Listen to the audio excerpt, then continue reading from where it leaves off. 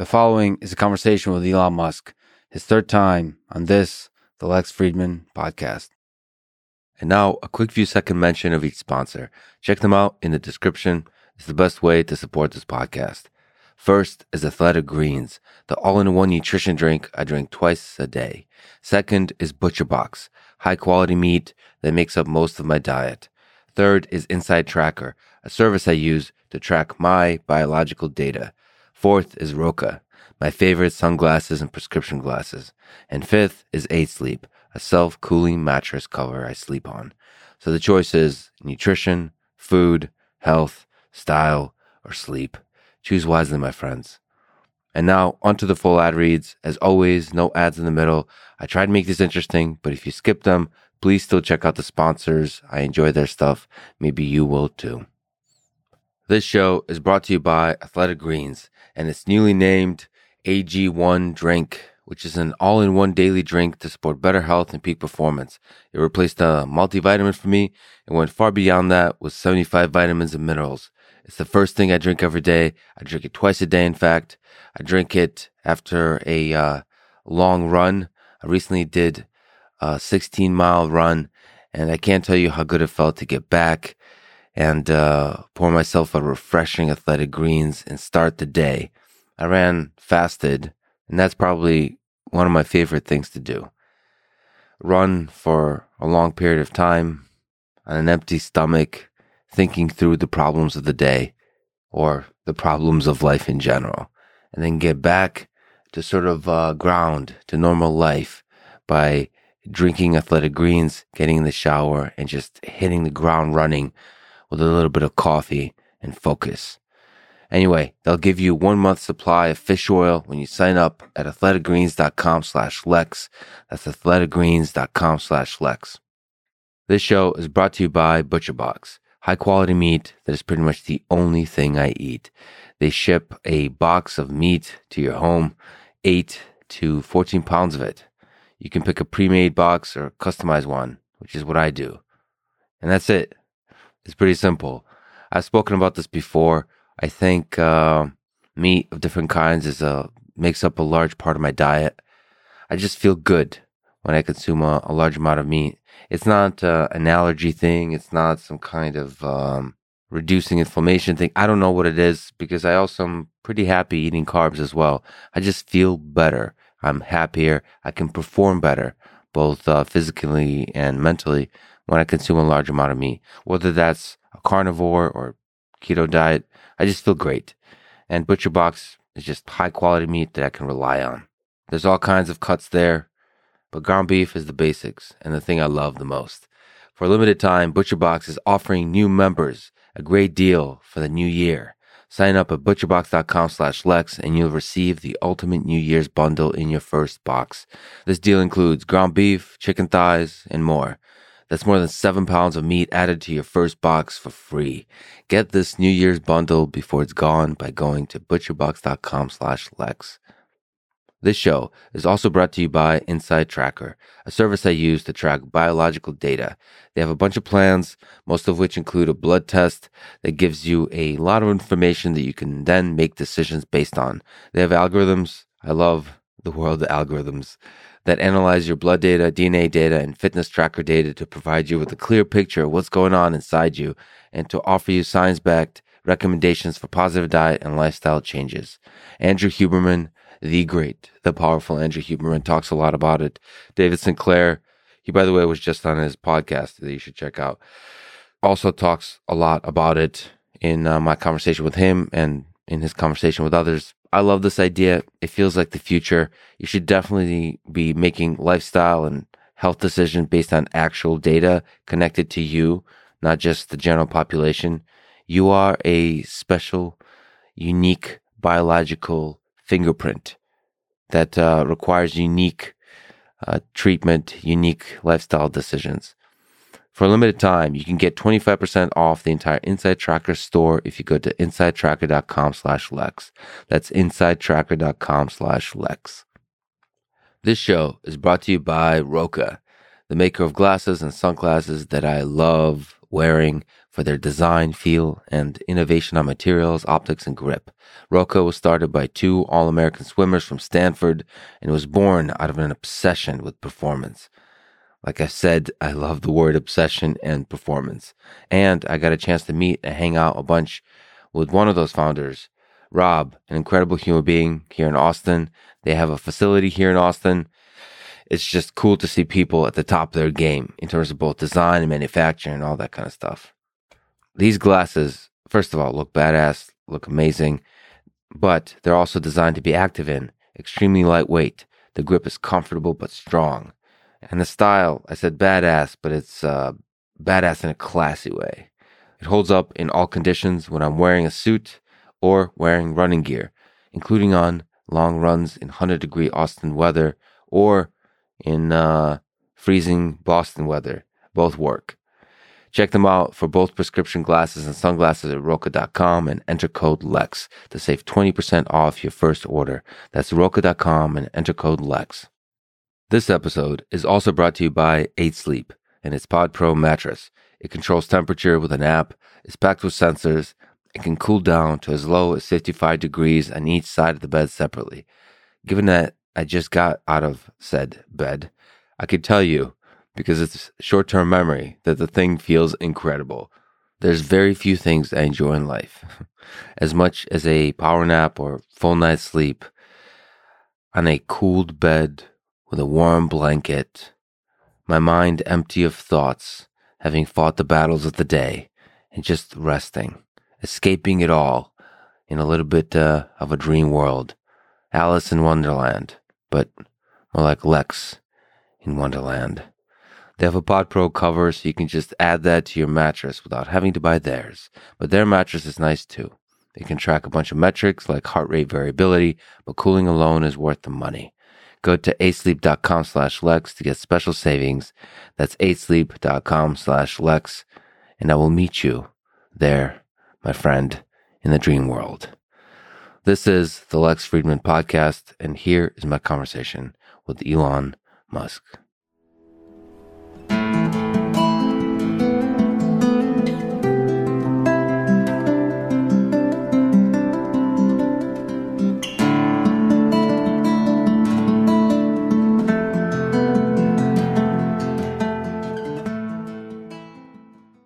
Yeah, make yourself comfortable. Boo. No, wow. Okay. No, You don't do the headphone thing? no. Okay. All right. I mean, how close do I need to get this thing? The closer you are, the sexier you sound. Hey, babe. Yep. What's up? Can't get enough of your love, baby. I'm going to clip that out. Anytime somebody messages me about it, If you want my body and you think I'm sexy, come right out and tell me so. do. So good. Okay, serious mode, activate. All right. Serious mode. Come on, you're Russian. You can be serious. Yeah, I know. Everyone's serious all the time in Russia. Yeah. Yeah. But we'll get there. We'll get there. Yeah. It's gotten soft. Allow me to say that the SpaceX launch of human beings to orbit on May 30th, 2020 was seen by many as the first step in a new era of human space exploration. These human spaceflight missions were a beacon of hope to me and to millions over the past 2 years as our world has been going through one of the most difficult periods in recent human history. We see the rise of division, fear, cynicism, and the loss of common humanity right when it is needed most. So first, Elon, let me say thank you for giving the world hope and reason to be excited about the future. Oh, it's kind of you to say. I do want to do that. Humanity has obviously a lot of issues, and people at times do bad things, but despite all that, I love humanity, and I think we should make sure we do everything we can to have a good future and an exciting future, and one where that maximizes the happiness of the people. Let me ask about Crew Dragon Demo 2. So that first flight with humans on board, how did you feel leading up to that launch? Were you scared? Were you excited? What was going through your mind? So much was at stake. Yeah, no, that was extremely stressful, no question. We obviously could not let them down in any way.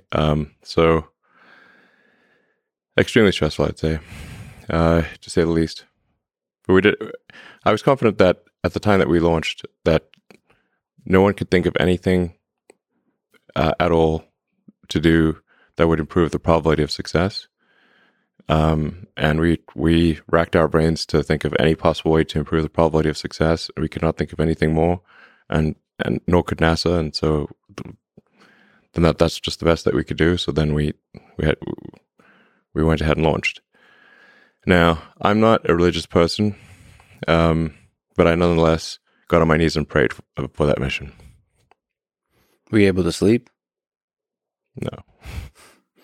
How did it feel when it was a success? First, when the launch was a success, and when they returned back home or back to Earth? It was a great relief. Yeah. It's for high stress situations, I find it's not so much elation as relief. I think once, as we got more comfortable and proved out the systems, because, we really, you got to make sure everything works. It was definitely a lot more enjoyable with the subsequent astronaut missions.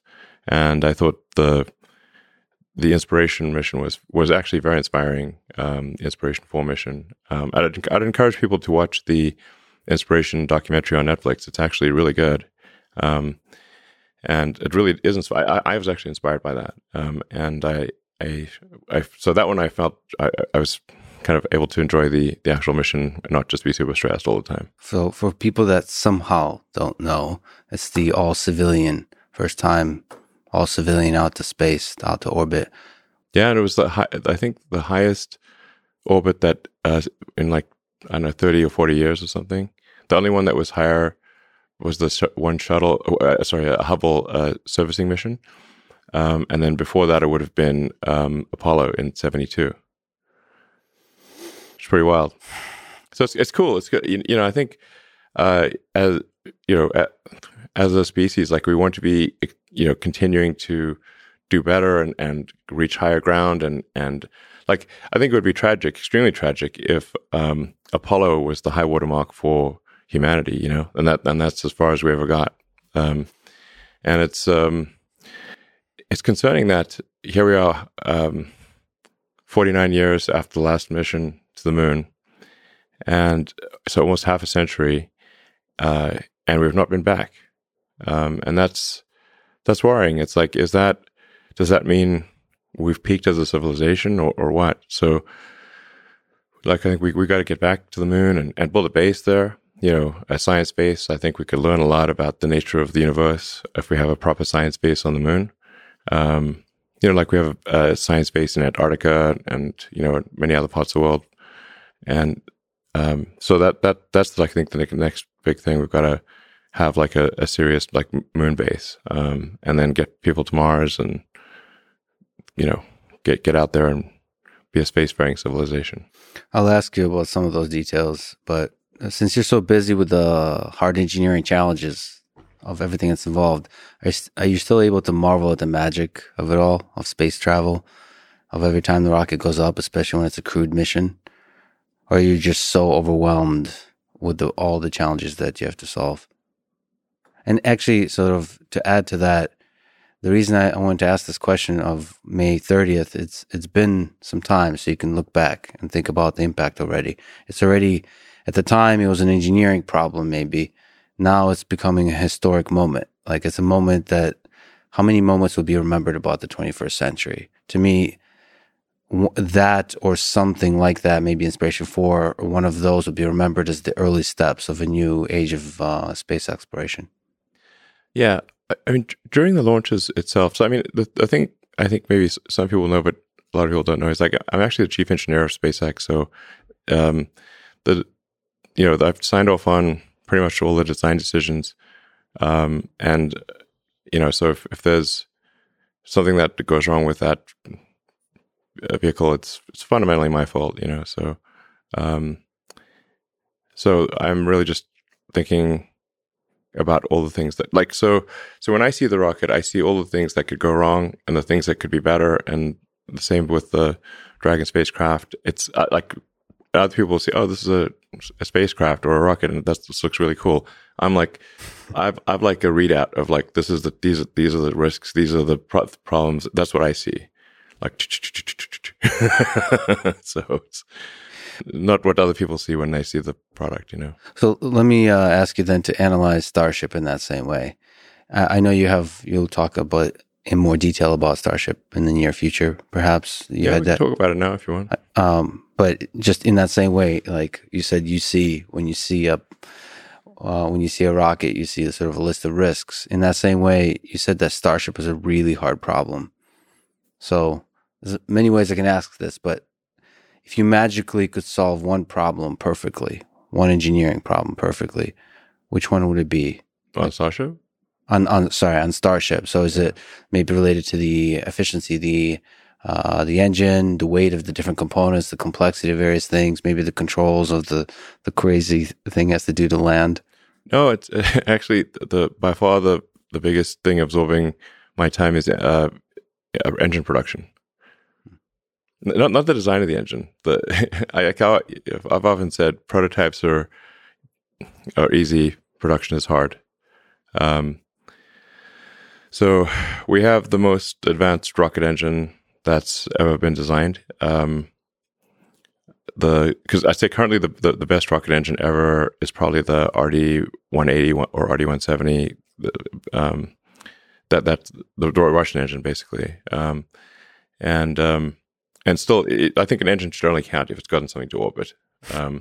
So our engine has not gotten anything to orbit yet, but it's the first engine that's actually better than the Russian RD engines, which were amazing design. So you're talking about Raptor engine. What makes it amazing? What are the different aspects of it that make it like? What are you the most excited about if the whole thing works in terms of efficiency, all those kinds of things? Well, the Raptor is a full flow staged combustion engine, and it's operating at a very high chamber pressure. So one of the key figures of merit, or perhaps the key figure of merit, is what is the chamber pressure at which the rocket engine can operate? That's the combustion chamber pressure. So Raptor is designed to operate at 300 bar, possibly maybe higher. That's 300 atmospheres. So the record right now for operational engine is the RD engine that I mentioned, the Russian RD, which is, I believe, around 267 bar. And the difficulty of the chamber pressure increases on a nonlinear basis. So 10% more chamber pressure is more like 50% more difficult. But that chamber pressure is that is what allows you to get a very high power density for the engine. So enabling a very high thrust to weight ratio and a very high specific impulse. So specific impulse is like a measure of the efficiency of a rocket engine. Or it's really the exhaust, the effective exhaust velocity of the gas coming out of the engine. So with a very high chamber pressure, you can have a compact engine that nonetheless has a high expansion ratio, which is the ratio between the exit nozzle and the throat. So engine's got, like, you see a rocket engine's got like sort of like a hourglass shape. It's like a chamber, and then it necks down, and then there's a nozzle, and the ratio of the exit diameter to the throat is expansion ratio. So why is it such a hard engine to manufacture at scale? It's very complex. So what does complexity mean here? There's a lot of components involved. There's a lot of components and a lot of unique materials. So we had to invent several alloys that don't exist in order to make this engine work. So it's a materials problem too. It's a materials problem, and in a staged combustion, a full flow staged combustion, there are many feedback loops in the system. So you, basically you've got propellant and hot gas flowing simultaneously to so many different places on the engine, and they all have a recursive effect on each other. So you change one thing here, it has a recursive effect here. It changes something over there, and it's quite hard to control. There's a reason no one's made this before. But and the reason we're doing a stage combustion full flow is because it has the highest theoretical possible efficiency. So, in order to make a fully reusable rocket, that's really the holy grail of orbital rocketry. You have to have everything's got to be the best. It's got to be the best engine, the best airframe, the best heat shield, extremely light avionics, very clever control mechanisms. You've got to shed mass in any possible way that you can. For example, instead of putting landing legs on the booster and ship, we are going to catch them with a tower to save the weight of the landing legs. So that's we're talking about catching the largest flying object ever made on a giant tower with chopstick arms. It's like Karate Kid with the fly, but much bigger. Pulling something like this probably won't work the first time. Anyway, so this is bananas. This is banana stuff. So you mentioned that you doubt. Well, not you doubt, but there's days or moments when you doubt that this is even possible. It's so difficult. The possible part is, well, at this point, I think we'll get Starship to work. There's a question of timing. How long will it take us to do this? How long will it take us to actually achieve full and rapid reusability? Because it will take probably many launches before we are able to have full and rapid reusability. But I can say that the physics pencils out. We're not at this point. I'd say we're confident that let's say I'm very confident success is in the set of all possible outcomes. Right. It's not a null set. For a while there, I was not convinced that success was in the set of possible outcomes, which is very important actually. But so we were. So you're saying there's a chance. I'm saying there's a chance, exactly. Right, cool. Just not sure how long it will take. But we have a very, very talented team. They're working night and day to make it happen. And like I said, the critical thing to achieve for the revolution in spaceflight and for humanity to be a spacefaring civilization is to have a fully and rapidly reusable orbital rocket. There's not even been any orbital rocket that's been fully reusable ever, and this has always been the holy grail of rocketry. Many smart people, very smart people, have tried to do this before and have not succeeded. So, because it's such a hard problem. What's your source of belief in situations like this? When the engineering problem is so difficult, there's a lot of experts, many of whom you admire, who have failed in the past. Yes.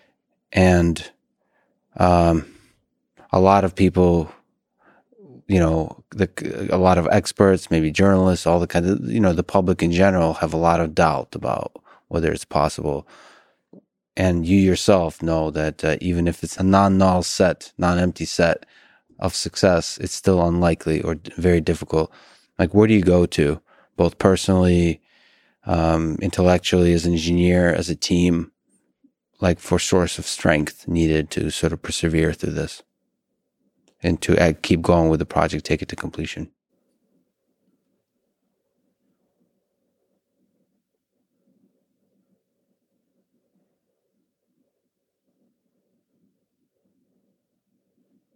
A source of strength. I that's really not how I think about things. I mean, for me, it's simply this is something that is important to get done, and we should just keep doing it, or die trying. And I don't need a source of strength. So quitting is not even like... It's not in my nature. Okay. And I don't care about optimism or pessimism. Fuck that, we're going to get it done. Going to get it done. Can you then zoom back in to specific problems with Starship or any engineering problems you work on? Can you try to introspect your particular biological neural network, your thinking process, and describe how you think through problems, the different engineering and design problems? Is there like a systematic process? You've spoken about first principles thinking, but is there kind of process to it? Well, like saying like physics is a law and everything else is a recommendation. Mm-hmm. Like I've met a lot of people who can break the law, but I haven't met anyone who could break physics. So the first, for any kind of technology problem, you have to sort of just make sure you're not violating physics. And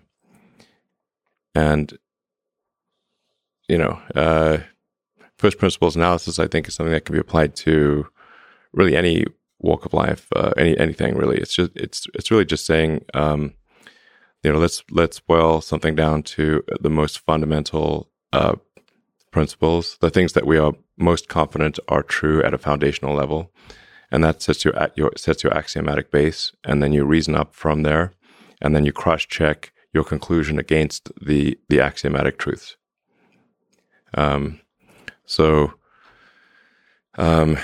Some basics in physics would be like, are you violating conservation of energy or momentum or something like that? Then it's not going to work. So that's just to establish, is it possible? And then another good physics tool is thinking about things in the limit. If you take a particular thing and you scale it to a very large number or to a very small number, how do things change? Both like like in number of things you manufacture or something like that, and then in time. Yeah, like let's say take an example of like manufacturing, which I think is just a very underrated problem. And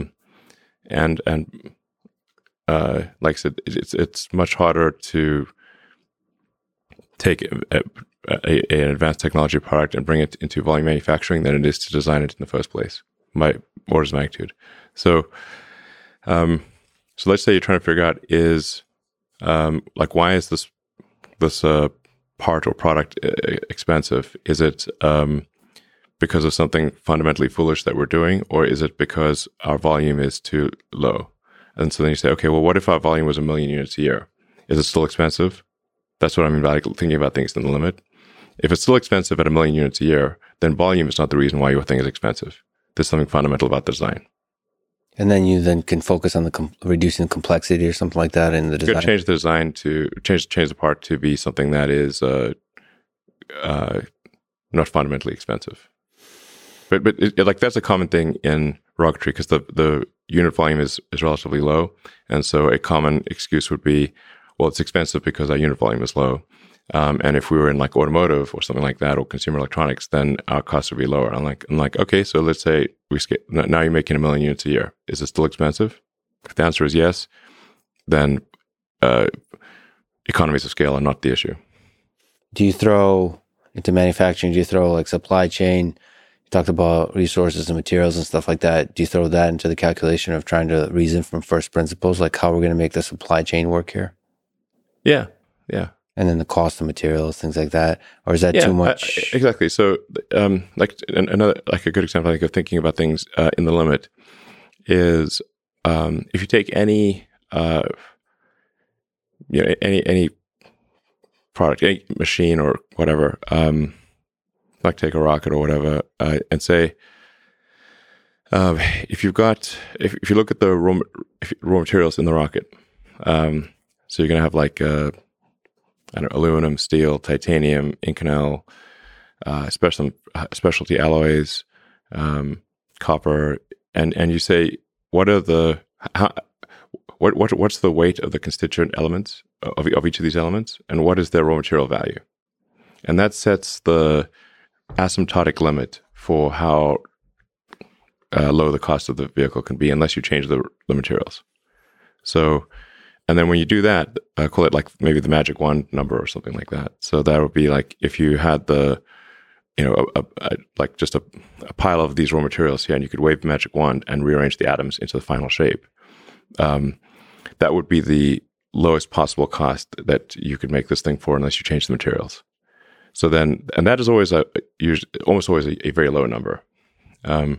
So then what's actually causing things to be expensive is how you put the atoms into the desired shape.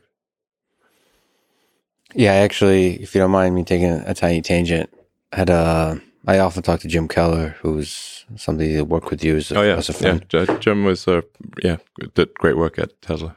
So I suppose he carries the flame of the same kind of thinking that you're talking about now. And I guess I see that same thing at Tesla and SpaceX folks who work there. They kind of learn this way of thinking, and it kind of becomes obvious almost. But anyway, I had he educated me about how cheap it might be to manufacture a Tesla bot. We had an argument. How can you reduce the cost of scale of producing a robot? Because I gotten a chance to interact quite a bit, obviously in the academic circles with humanoid robots and then Boston Dynamics and stuff like that. And they're very expensive to build. Mm-hmm. And then Jim kind of schooled me on saying like, okay, like this kind of first principles thinking of how can we get the cost of manufacture down. I suppose you do that. You have done that kind of thinking for Tesla Bot and for all kinds of complex systems that are traditionally seen as complex. And you say, okay, how can we simplify everything down? Yeah. I mean, I think if you are really good at manufacturing, you can basically at high volume, you can basically make anything for a cost that asymptotically approaches the raw material value of the constituents plus any intellectual property that you need to license. Right. Anything. Right. But it's hard. It's not like that's a very hard thing to do, but it is possible for anything. Anything in volume can be made, like I said, for a cost that asymptotically approaches its raw material constituents plus intellectual property license rights. So what will often happen in trying to design a product is people will start with the tools and parts and methods that they are familiar with, and then try to create a product using their existing tools and methods. The other way to think about it is actually try to imagine the Platonic ideal of the perfect product or technology, whatever it might be, and say what is the perfect arrangement of atoms that would be the best possible product. And now let us try to figure out how to get the atoms in that shape. I mean, it sounds it's almost like Rick and Morty absurd until you start to really think about it, and you really should think about it in this way because everything else is kind of if you think you might fall victim to the momentum of the way things were done in the past unless you think in this way. Well, just as a function of inertia, people will want to use the same tools and methods that they are familiar with. That's what they'll do by default. Yeah. And then that will lead to an outcome of things that can be made with those tools and methods, but is unlikely to be the Platonic ideal of the perfect product. So that's why it's good to think of things in both directions. So like, what can we build with the tools that we have? But also, what is the theoretical perfect product look like? And that theoretical perfect product is going to be a moving target because as you learn more, the definition for that perfect product will change because you don't actually know what the perfect product is, but you can successfully approximate a more perfect product. So think about it like that, and then saying, okay, now what tools, methods, materials, whatever, do we need to create in order to get the atoms in that shape? But people rarely think about it that way. But it's a powerful tool. I should mention that the brilliant Siobhan Zillis is hanging out with us. In case you hear a voice of wisdom from from outside, from up above.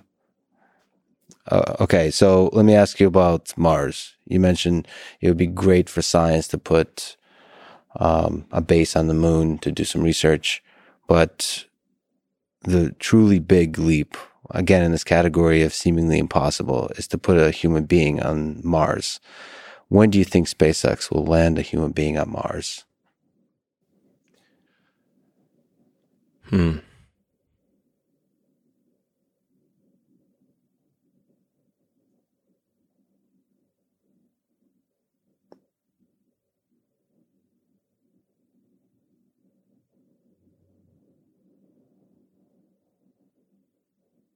Best case is about 5 years. Worst case, 10 years. What are the determining factors, would you say, from an engineering perspective, or is that not the bottlenecks? It's fundamentally, engineering the vehicle. Starship is the most complex and advanced rocket that's ever been made by, I don't know, order of magnitude or something like that. It's a lot. It's really next level. So, and the fundamental optimization of Starship is minimizing cost per ton to orbit and ultimately cost per ton to the surface of Mars. This may seem like a mercantile objective, but it is actually the thing that needs to be optimized. There is a certain cost per ton to the surface of Mars where we can afford to establish a self-sustaining city, and then above that we cannot afford to do it. So right now you couldn't fly to Mars for $1 trillion. No amount of money could get you a ticket to Mars. So we need to get that above, to get that like something that is actually possible at all. But that's we don't just want to have, with Mars flags and footprints and then not come back for a half century like we did with the moon. In order to pass a very important great filter, I think we need to be a multi-planet species. This may sound somewhat esoteric to a lot of people, but eventually, given enough time, the Earth is likely to experience some calamity. That could be something that humans do to themselves, or an external event like happened to the dinosaurs. Eventually, and if none of that happens, and somehow magically we keep going, then the sun is gradually expanding, and will engulf the Earth, and probably Earth gets too hot for life in about 500 million years. It's a long time, but that's only 10% longer than Earth has been around. And so if you think about the current situation, it's really remarkable, and kind of hard to believe, but Earth's been around 4.5 billion years, and this is the first time in 4.5 billion years that it's been possible to extend life beyond Earth. And that window of opportunity may be open for a long time, and I hope it is, but it also may be open for a short time. And we should, I think it was wise for us to act quickly while the window is open, just in case it closes. Yeah, the existence of nuclear weapons, pandemics, all kinds of threats. Yeah, should kind of give us some motivation. Civilization could die with a bang or a whimper. If it dies of demographic collapse, then it's more of a whimper, obviously. And if it's World War III, it's more of a bang. But these are all risks. It's important to think of these things and just, think of things as like probabilities, not certainties.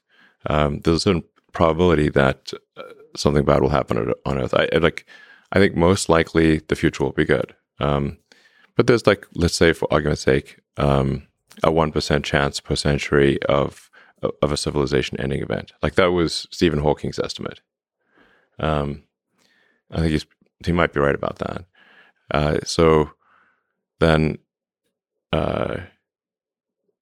we should basically think of this like being a multi-planet species is like taking out insurance for life itself, like life insurance for life. Wow, so it's turned into an infomercial real quick. Life insurance for life, yes.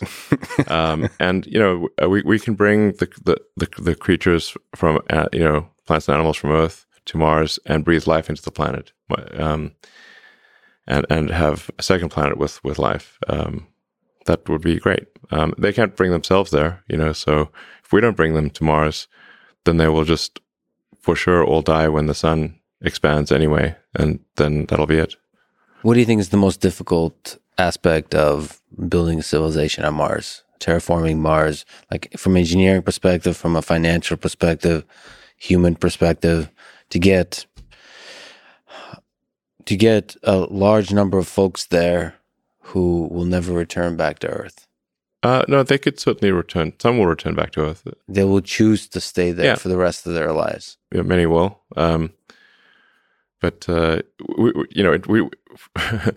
we need the spaceships back, like the ones that go to Mars. Right. We need them back, so you can hop on if you want. Yeah. It's like, but we can't just not have the spaceships come back. Those things are expensive. We need them back. I'd like to come back and do another trip. I mean, do you think about the terraforming aspect, like actually building? Are you so focused right now on the spaceships part that's so critical to get to Mars?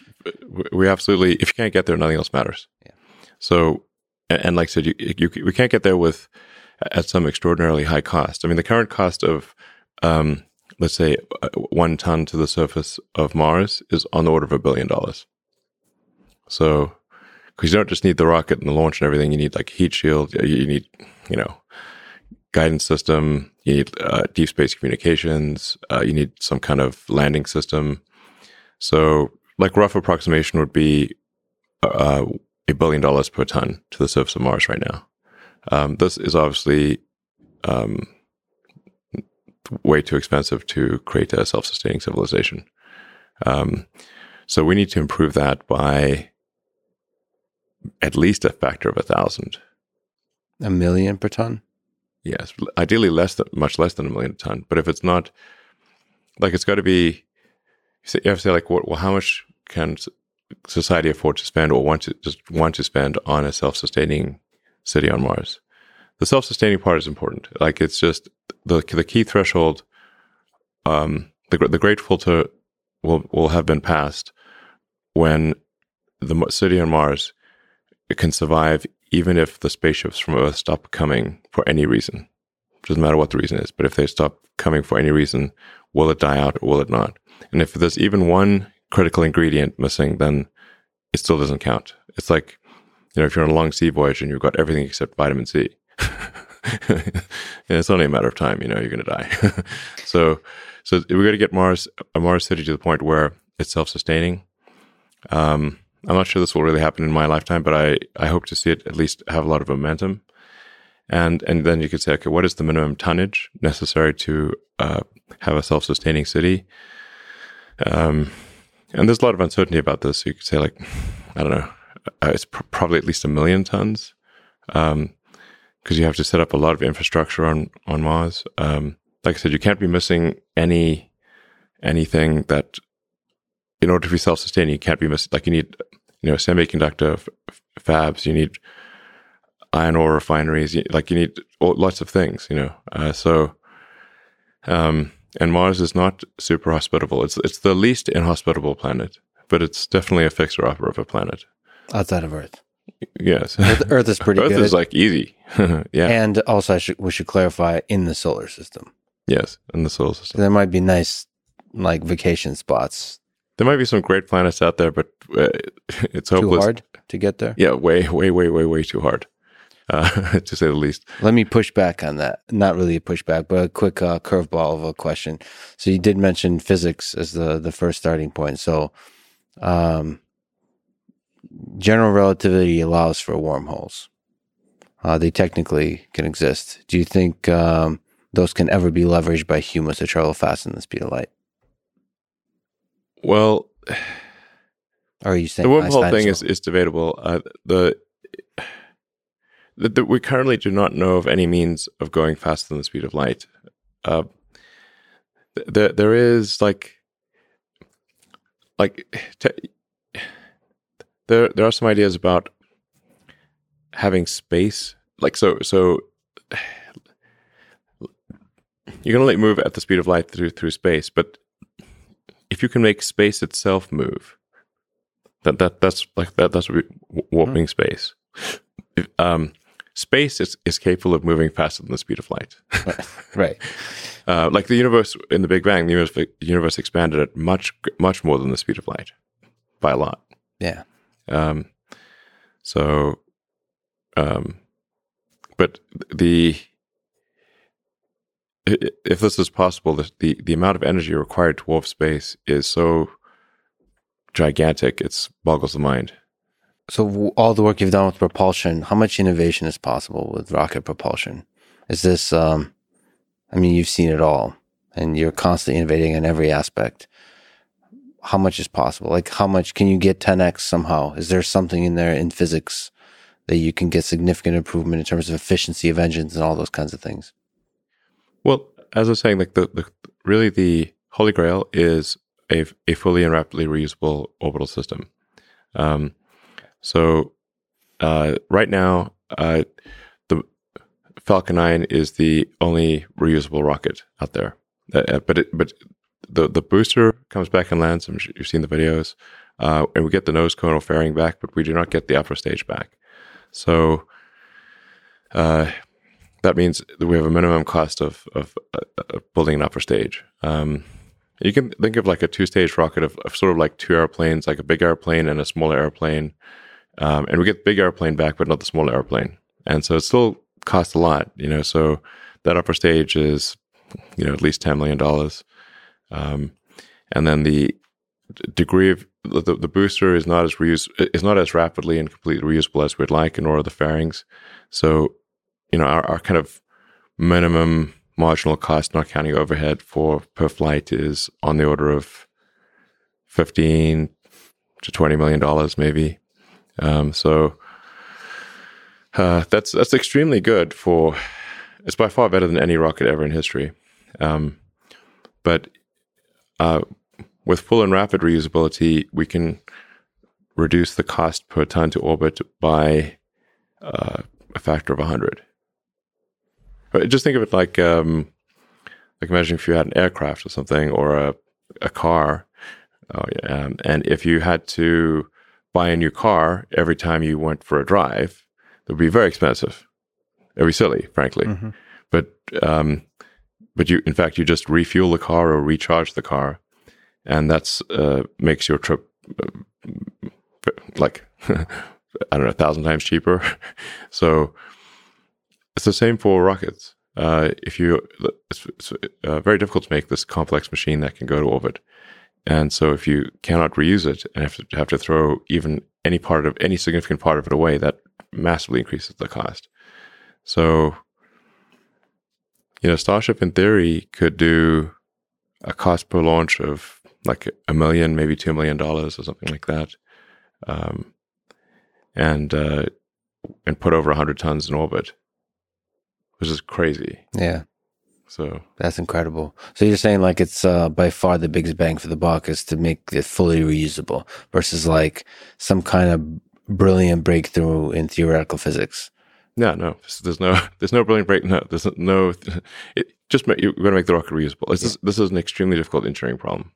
Got it. But no new physics is required. Just brilliant engineering. Let me ask a slightly philosophical, fun question.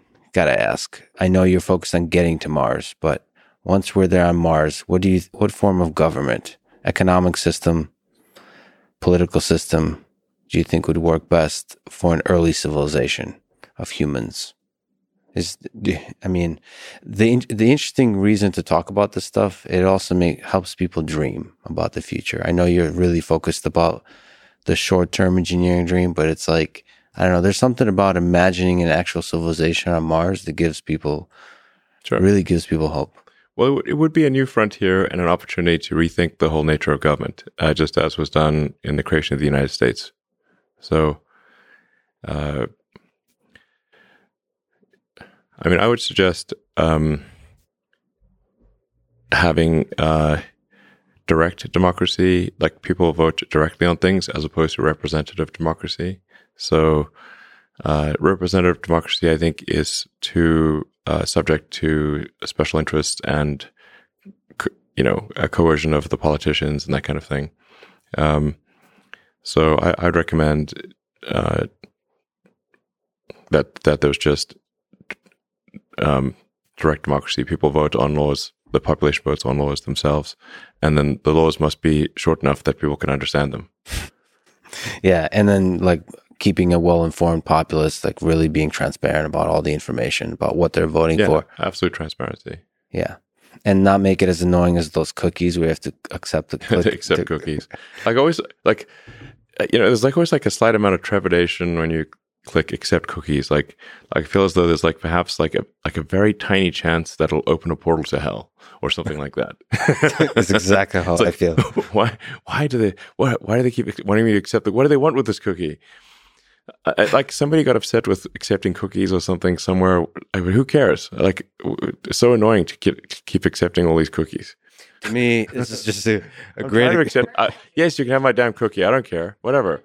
You heard it from Elon first. He accepts all of your damn cookies. Yeah.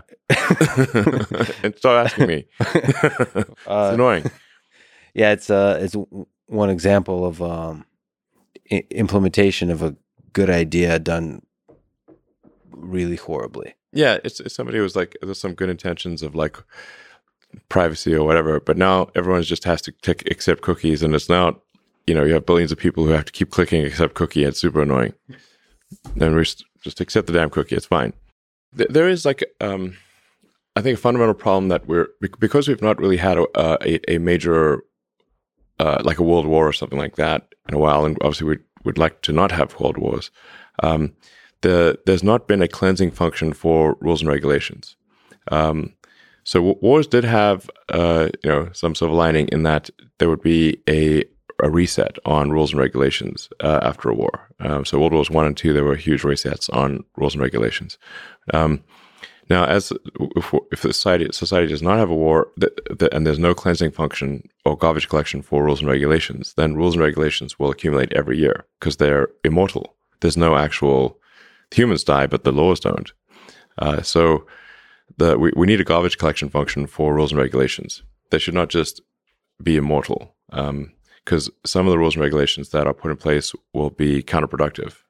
Done with good intentions, but counterproductive. Sometimes not done with good intentions. So if rules and regulations just accumulate every year, and you get more and more of them, then eventually you won't be able to do anything. You're just like Gulliver with, tied down by thousands of little strings. And we see that in, U.S. and like basically all economies that have been around for a while, and regulators and legislators create new rules and regulations every year, but they don't put effort into removing them. And I think that's very important that we put effort into removing rules and regulations. But it gets tough because you get special interests that then are dependent on, like they have a vested interest in that whatever rule and regulation, and that they fight to not get it removed. Yeah, so I guess the problem with the Constitution is it's kind of like C versus Java because it doesn't have any garbage collection built in. I think there should be. When you first said the metaphor of garbage collection, I loved it. From a coding standpoint. From a coding standpoint, yeah. It would be interesting if the laws themselves kind of had a built-in thing where they kind of die after a while unless somebody explicitly publicly defends them. Yeah. So that's sort of, it's not like somebody has to kill them, they kind of die themselves. They disappear. Yeah. Not to defend Java or anything, but the C++, you could also have great garbage collection in Python and so on. Yeah. So something needs to happen, or just the civilization's arteries just harden over time. And you can just get less and less done because there's just a rule against everything. So I think, like, I don't know, for Mars or whatever, I'd say, or even for, obviously for Earth as well, like, I think there should be an active process for removing rules and regulations and questioning their existence. Just, like if we've got a function for creating rules and regulations, because rules and regulations you can also think of as like they're like software or lines of code for operating civilization. That's the rules and regulations. So it's not like we shouldn't have rules and regulations, but you have code accumulation, but no code removal, and so it just gets to become basically archaic bloatware after a while, and it's just it makes it hard for things to progress. So I don't know, maybe Mars you'd have like any given law must have a sunset, and require active voting to keep it up there, and I actually also say like, and these are just, I don't know, recommendations or thoughts, and ultimately it will be up to the people on Mars to decide. But I think it should be easier to remove a law than to add one because of just to overcome the inertia of laws. So maybe it's like, for argument's sake, you need like say 60% vote to have a law take effect, but only a 40% vote to remove it.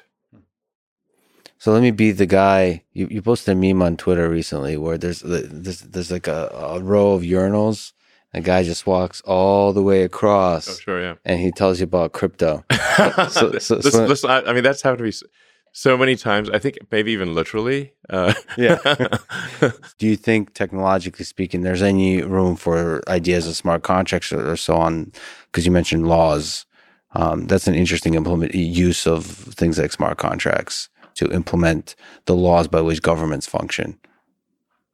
Like something built on Ethereum, or maybe a dog coin that enables smart contracts somehow. I don't quite understand this whole smart contract thing. I mean, so I'm too dumb to understand smart contracts. That's a good line. I mean, my general approach to any kind of like deal or whatever is just make sure there's clarity of understanding. That's the most important thing. Right. And just keep any kind of deal very, very short and simple, plain language. And just make sure everyone understands this is the deal. Is it clear? And what are the consequences if various things don't happen? But usually deals are, business deals or whatever are way too long and complex and overly lawyered and pointlessly. You mentioned that Doge is the people's coin. Yeah. And you said that you were literally SpaceX may consider literally putting a Doge coin on the moon. Is this something you're still considering? Mars, perhaps? Do you think there's some chance, we've talked about political systems on Mars, that Dogecoin is the official currency of Mars at some point in the future? Well, I think Mars itself will need to have a different currency because you can't synchronize due to speed of light. Or not easily. So it must be completely standalone from Earth. Well, yeah, because the Mars is at closest approach, it's 4 light minutes away roughly, and then at furthest approach, it's roughly 20 light minutes away, maybe a little more. So you can't really have something synchronizing. If you've got a 20-minute speed of light issue, if it's got a 1-minute blockchain, it's not going to synchronize properly. So Mars would. I don't know if Mars would have a cryptocurrency as a thing, but probably seems likely. But it would be some kind of localized thing on Mars. And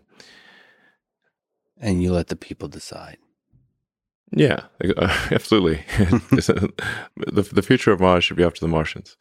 So, I mean, I think the cryptocurrency thing is an interesting approach to reducing the error in the database that is called money. I think I have a pretty deep understanding of what money actually is on a practical day-to-day basis because of PayPal. We really got in deep there. And right now, the money system, actually, for practical purposes, is really a bunch of heterogeneous mainframes running old COBOL. Okay, you mean literally? That's Literally. That is literally what's happening in batch mode. Okay. In batch mode. Yeah. I pity the poor bastards who have to maintain that code. Okay, that's a pain. That's pain. Not even Fortran, it's COBOL. Yep. It's COBOL. And the banks are still buying mainframes in 2021 and running ancient COBOL code. The Federal Reserve is like probably even older than what the banks have, and they have an old COBOL mainframe. And so now, so the government effectively has editing privileges on the money database, and they use those editing privileges to make more money whenever they want, and this increases the error in the database that is money. So I think money should really be viewed through the lens of information theory, and so it's kind of like an internet connection. Like, what's the bandwidth? Total bit rate. What is the latency, jitter, packet drop? Errors in the network communication. Just think of money like that, basically. I think that's probably the right way to think of it, and then say what system, from an information theory standpoint, allows an economy to function the best, crypto is an attempt to reduce the error in money that is contributed by governments diluting the money supply as basically a pernicious form of taxation.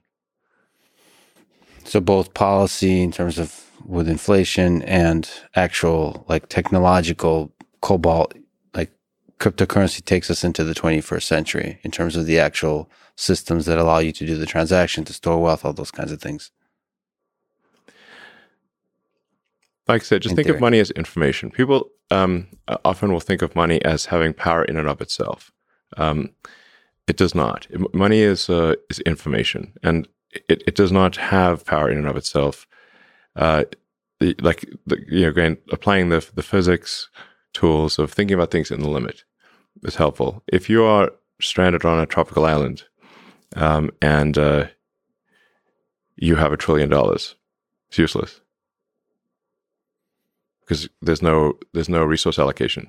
Money is a database for resource allocation, but there's no resources to allocate except yourself. So money is useless. If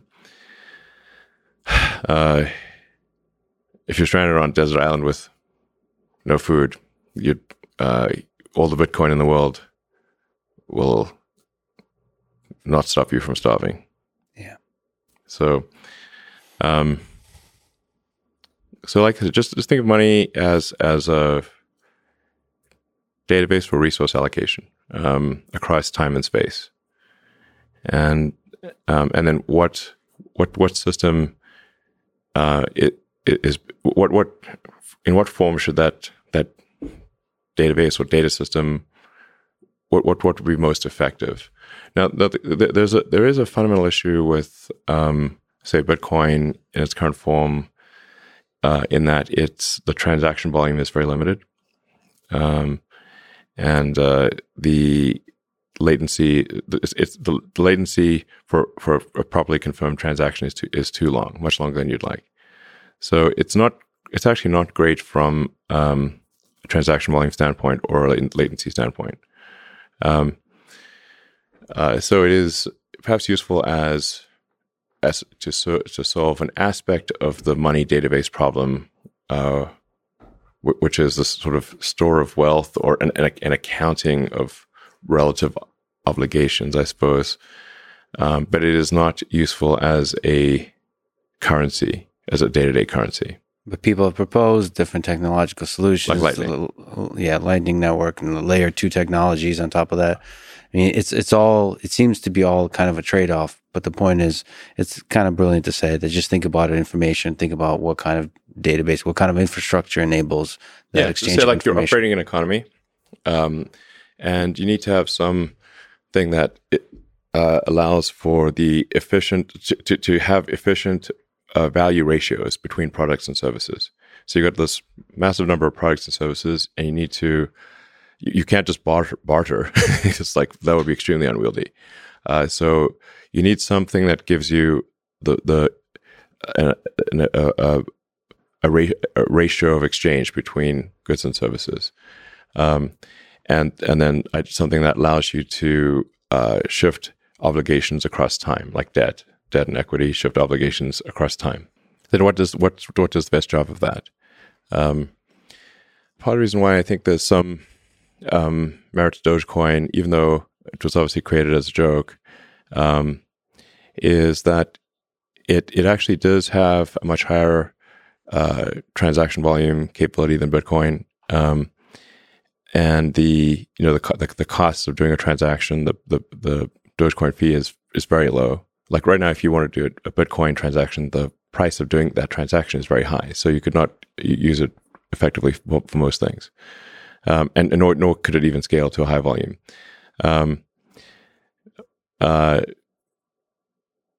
And when Bitcoin was started, I guess around 2008 or something like that, the internet connections were much worse than they are today, like order of magnitude. They're way worse, in 2008. So like having a small block size or whatever is, and a long synchronization time made sense in 2008. But to 2021 or fast forward 10 years, it's like comically low. And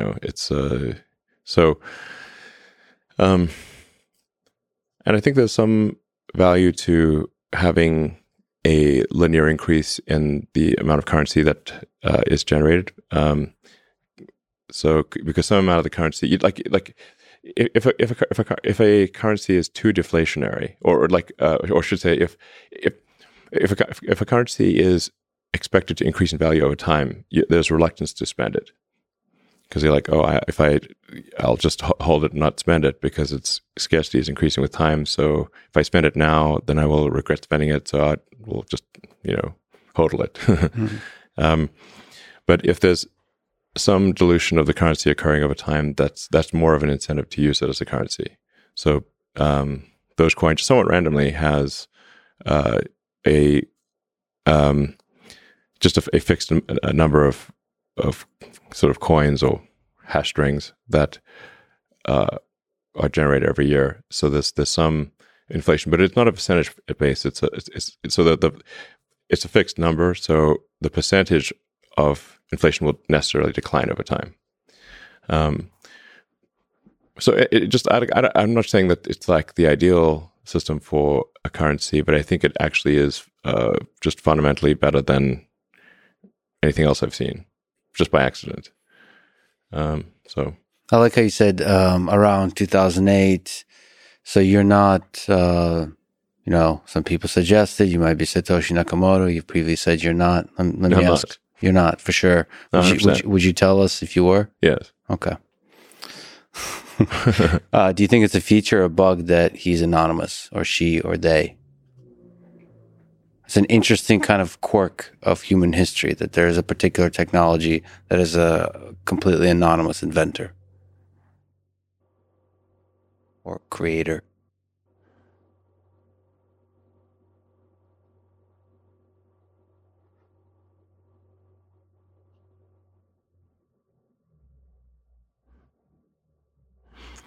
Well, I mean, you can look at the evolution of ideas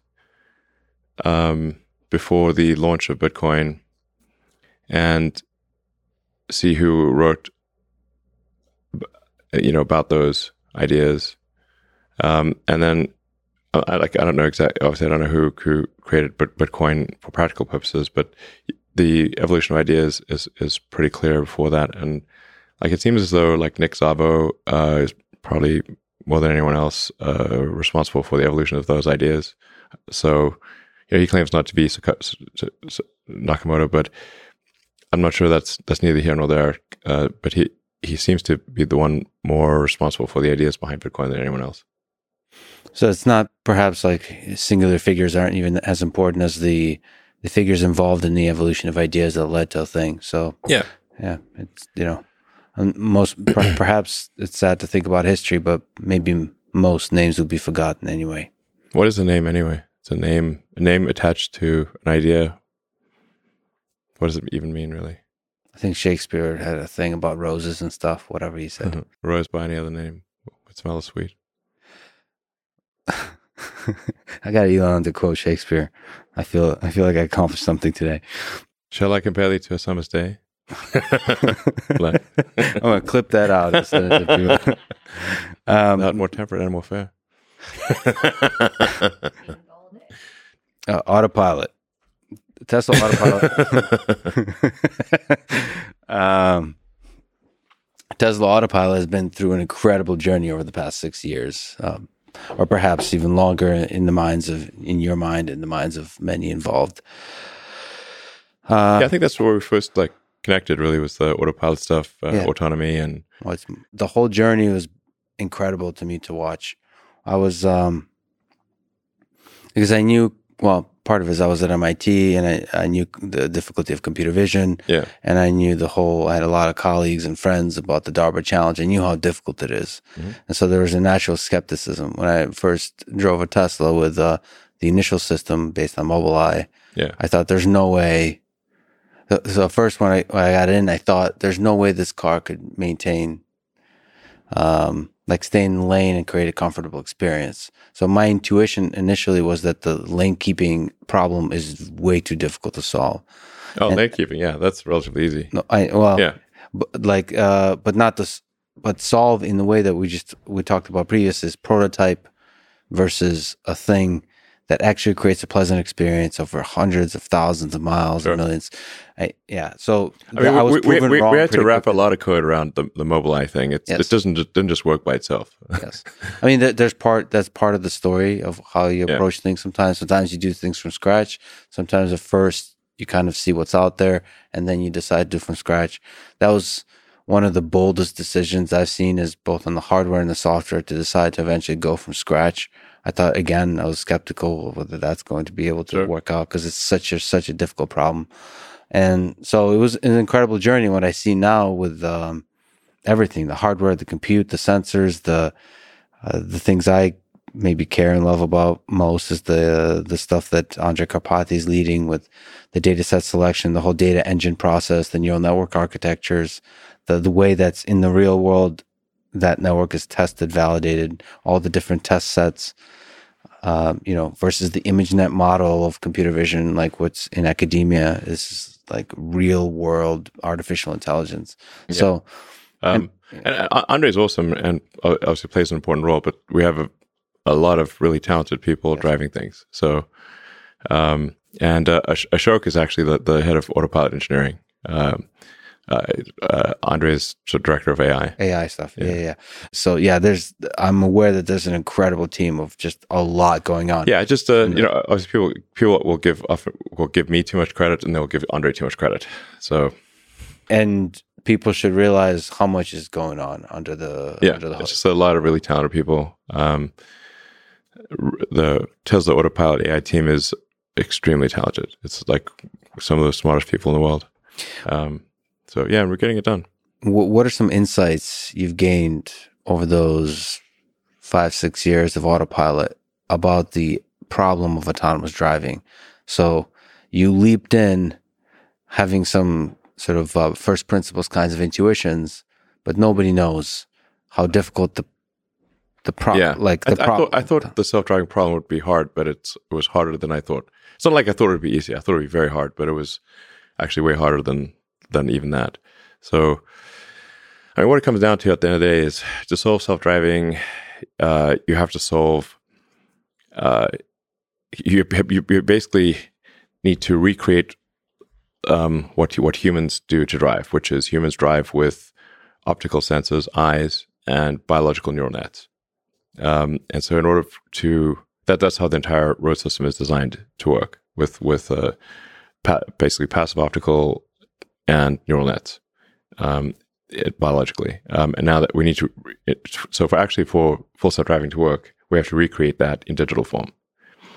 So we have to, that means cameras with advanced neural nets in silicon form and then it will obviously solve for full self-driving. That's the only way. I don't think there's any other way.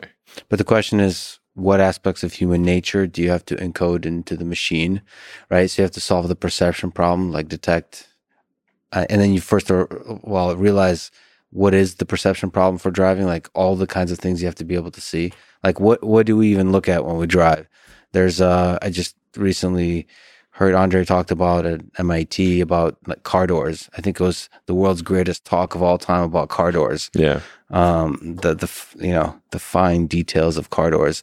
Like what is even an open car door, man? So like the ontology of that's the perception problem. We humans solve that perception problem, and Tesla has to solve that problem. And then there's the control and the planning coupled with the perception. You have to figure out like what's involved in driving, like especially in all the different edge cases.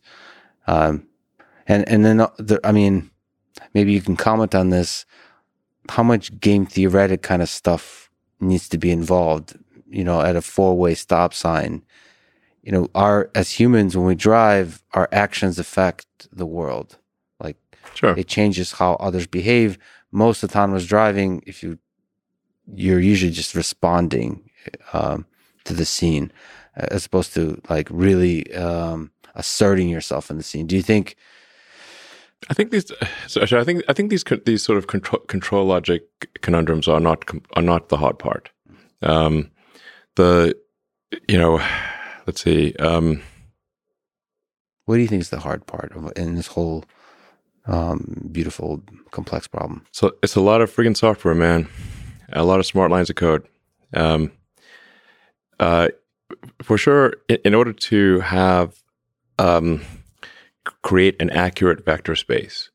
So, like if you're coming from image space, which is like this flow of photons, going to the cameras, and and then so you have this massive bit stream in image space, and then you have to effectively compress a massive bit stream corresponding to photons that knocked off an electron in a camera sensor, and turn that bit stream into vector space. By vector space, I mean like you've got cars and humans and lane lines and curves and traffic lights and that kind of thing. Once you have an accurate vector space, the control problem is similar to that of a video game, like a Grand Theft Auto or Cyberpunk. If you have accurate vector space, it's the control problem is I wouldn't say it's trivial. It's not trivial, but it's not like some insurmountable thing. But having an accurate vector space is very difficult. Yeah, I think we humans don't give enough respect to how incredible the human perception system is, to mapping the raw photons to the vector space representation in our heads. Your brain is doing an incredible amount of processing, and giving you an image that is a very cleaned up image. Like when we look around here, we see, like you see color in the corners of your eyes, but actually your eyes have very few cones, like cone receptors in the peripheral vision. Your eyes are painting color in the peripheral vision. You don't realize it, but their eyes are actually painting color, and your eyes also have like this blood vessels and all sorts of gnarly things, and there's a blind spot. But do you see your blind spot?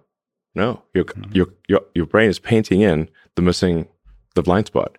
And you're going to do these see these things online where you look here and look at this point, and then look at this point, and if it's in your blind spot, your brain will just fill in the missing bits. So cool. The peripheral vision is so cool. It Yeah. makes you realize all the illusions for vision science. It makes you realize just how incredible the brain is. The brain is doing a crazy amount of post-processing on the vision signals from your eyes.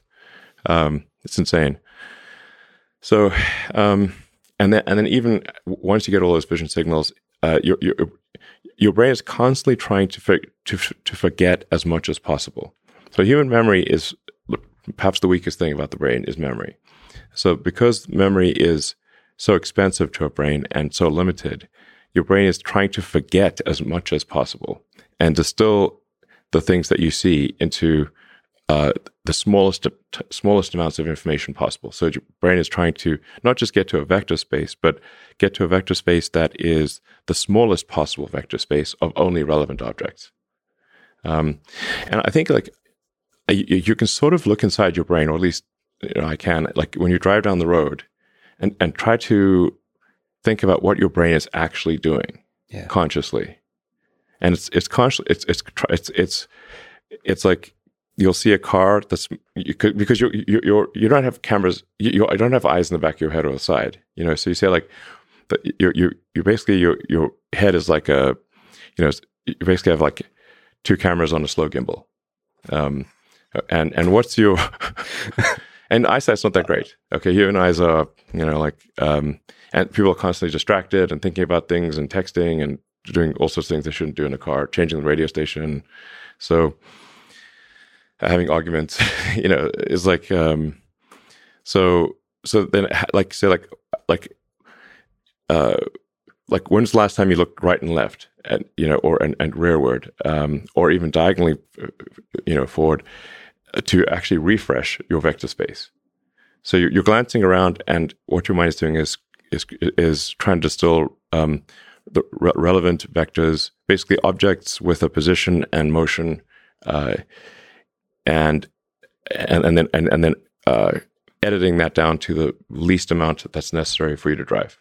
It does seem to be able to edit it down or compress it even further into things like concepts. So it's like it goes beyond, the human mind seems to go sometimes beyond vector space to sort of space of concepts, to where you'll see a thing. It's no longer represented spatially somehow. It's almost like a concept that you should be aware of.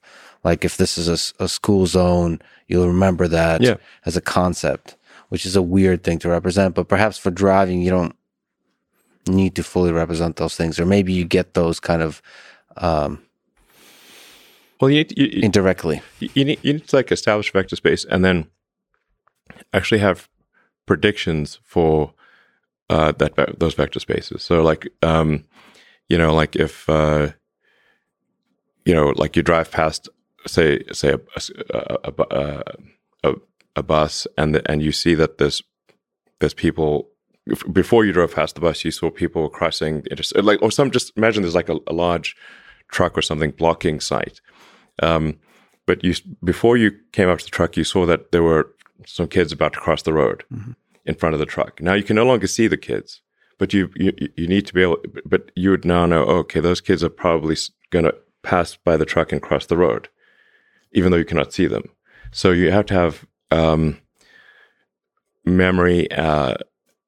You need to remember that there were kids there, and you need to have some forward prediction of what their position will be. It's a really hard problem. At the time of relevance. So with occlusions and computer vision, when you can't see an object anymore, even when it just walks behind a tree and reappears, that's a really, really, at least in academic literature, it's tracking through occlusions. It's very difficult. Yeah, we're doing it. I understand this. Yeah. So some of it... It's like object permanence. Like the same thing happens with the humans with neural nets. Like when like a toddler grows up, like there's a point in time where they have a sense of object permanence. So before a certain age, if you have a ball or a toy or whatever, and you put it behind your back and you pop it out, if they don't, before they have object permanence, it's like a new thing every time. It's like, whoa, this toy went poof, disappeared, and now it's back again, and they can't believe it. And that they can play peekaboo all day long because the peekaboo is fresh every time. But then we figure out object permanence. Then they realize, oh no, the object is not gone; it's just behind your back. Sometimes I wish we never did figure out object permanence. Yeah, so that's an important problem to solve. Yes. So like an important evolution of the neural nets in the car is memory across both time and space. So now you can't remember, like you have to say like how long do you want to remember things for, and there's a cost to remembering things for a long time. So you run out of memory if you try to remember too much for too long. and then you also have things that are stale if you remember them for too long. And then you also need things that are remembered over time. So even if you, like, say, have, like, for argument's sake, 5 seconds of memory on a time basis, but, like, let's say you're parked at a light and you saw, use a pedestrian example, that people were waiting to cross the road, and you can't quite see them because of an occlusion. But they might wait for a minute before the light changes for them to cross the road. You still need to remember that that's where they were, and that they're probably going to cross the road, type of thing. So even if that exceeds your time-based memory, it should not exceed your space memory. And I just think the data engine side of that, so getting the data to learn all of the concepts that you're saying now is an incredible process. It's this iterative process of just, it's this HydroNet of many... HydroNet. Yeah. We're changing the name to something else. Okay. I'm sure it'll be equally as Rick and Morty like. There's a lot of... We've re-architected the neural net, the neural nets in the cars so many times. It's crazy. Oh, so every time there's a new major version, you'll rename it to something more ridiculous or memorable and beautiful? Sorry, not ridiculous, of course. If you see the full like array of neural nets that are operating in the car, it kind of boggles the mind. There's so many layers. It's crazy. But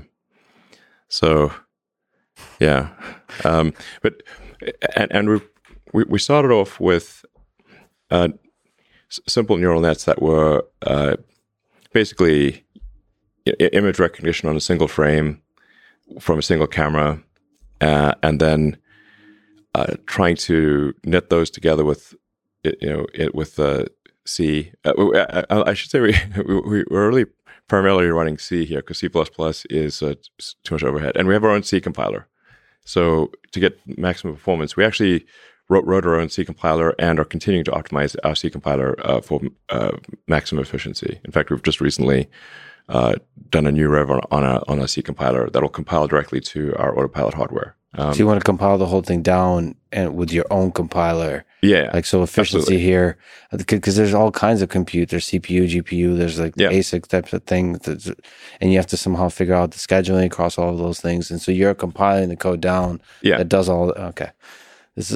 So that's why there's a lot of people involved. There's a lot of hardcore software engineering at a very sort of bare metal level, because we're trying to do a lot of compute that's constrained to our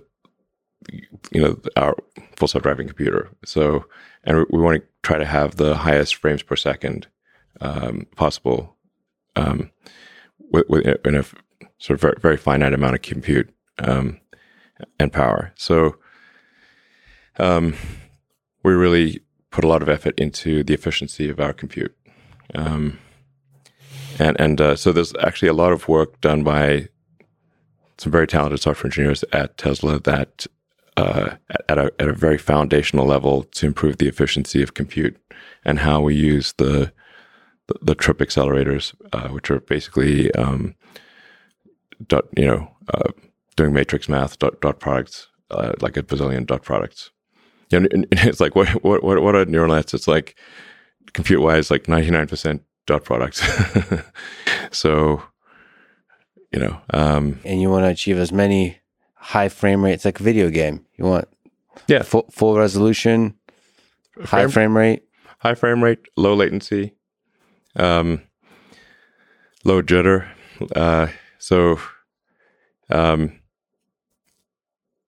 I think one of the things we're moving towards now is no post-processing of the image through the image signal processor. So, like for what happens for cameras is that almost all cameras is there's a lot of post-processing done in order to make pictures look pretty. Mm-hmm. And so we don't care about pictures looking pretty. We just want the data.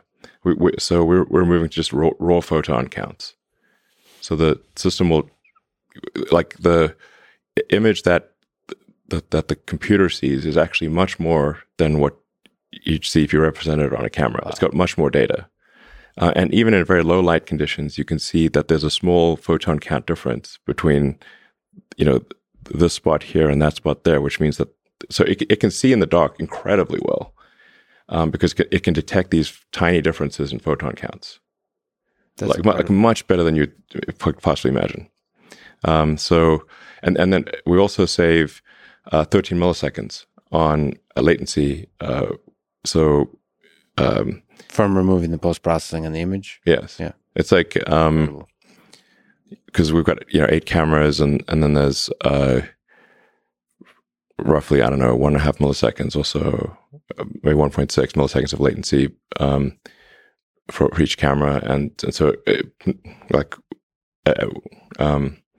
going to just basically bypassing the image processor gets us back 13 milliseconds of latency, which is important. And we track latency all the way from, photon hits the camera to, all the steps that it's got to go through to get, go through the various neural nets and the C code, and there's a little bit of C++ there as well. Maybe a lot, but the core stuff is the heavy duty compute is all in C. And so we track that latency all the way to an output command to the drive unit to accelerate, the brakes to slow down, the steering, turn left or right.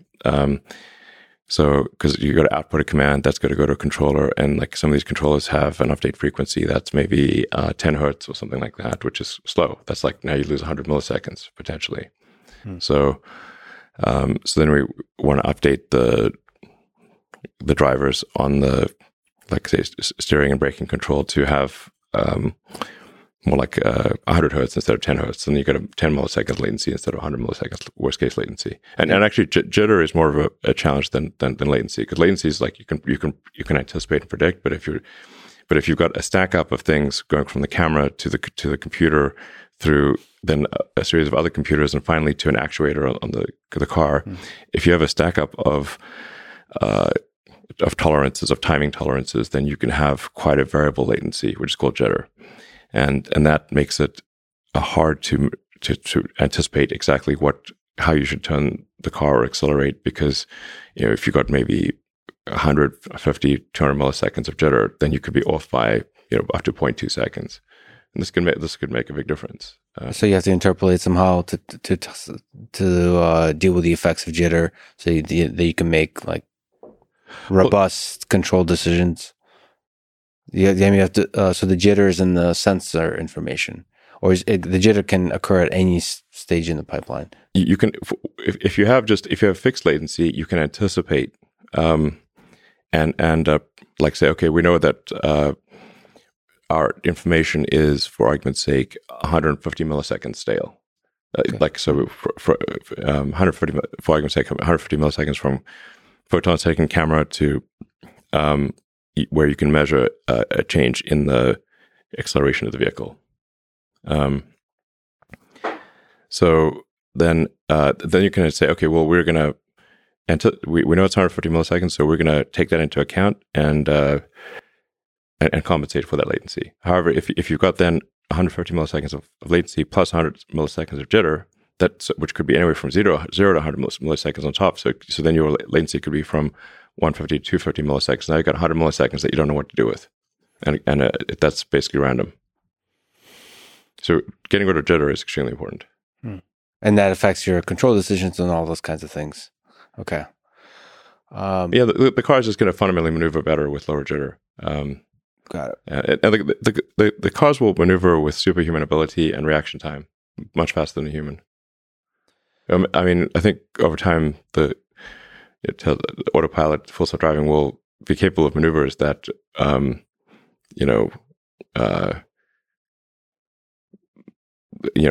far more than what like James Bond could do in like the best movie type of thing. That's exactly what I was imagining in my mind as you said it. It's like impossible maneuvers that a human couldn't do. So. Well, let me ask, sort of looking back at the 6 years, looking out into the future, based on your current understanding, how hard do you think this full self-driving problem, when do you think Tesla will solve level 4 FSD? I mean, it's looking quite likely that it will be next year.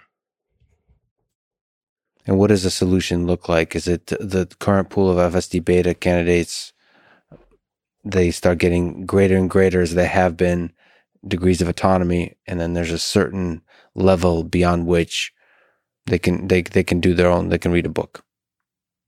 Yeah. So, I mean, you can see that anybody who's been following the full self-driving beta closely will see that the rate of disengagements has been dropping rapidly.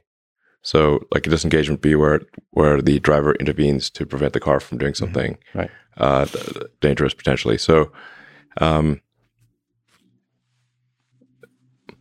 the interventions, per million miles has been dropping dramatically. At some point, and that trend looks like it happens next year, is that the probability of an accident on FSD is less than that of the average human, and then significantly less than that of the average human.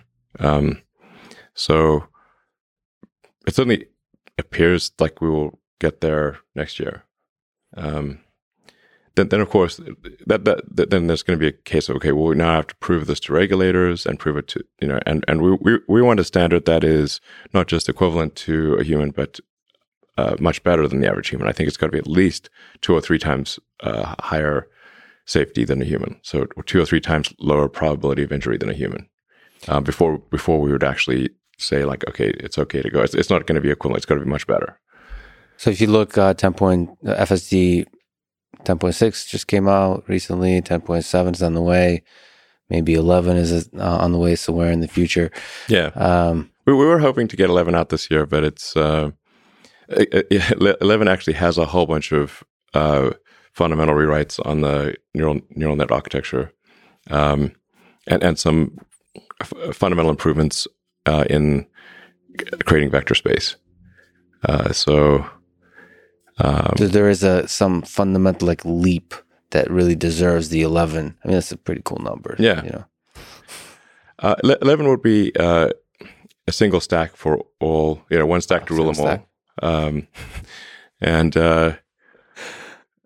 But there are just some really fundamental neural net architecture changes that will allow for much more capability, but at first they're going to have issues. So, like, we have this working on sort of alpha software, and it's good, but it's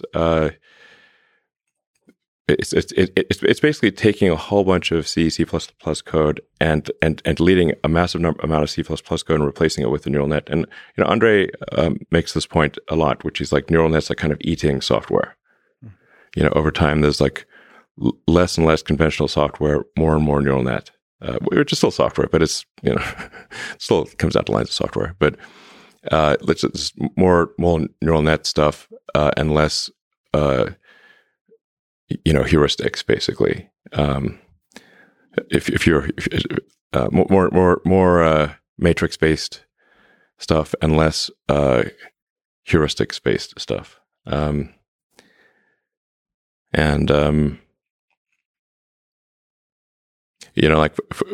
like one of the big changes will be like right now the neural nets will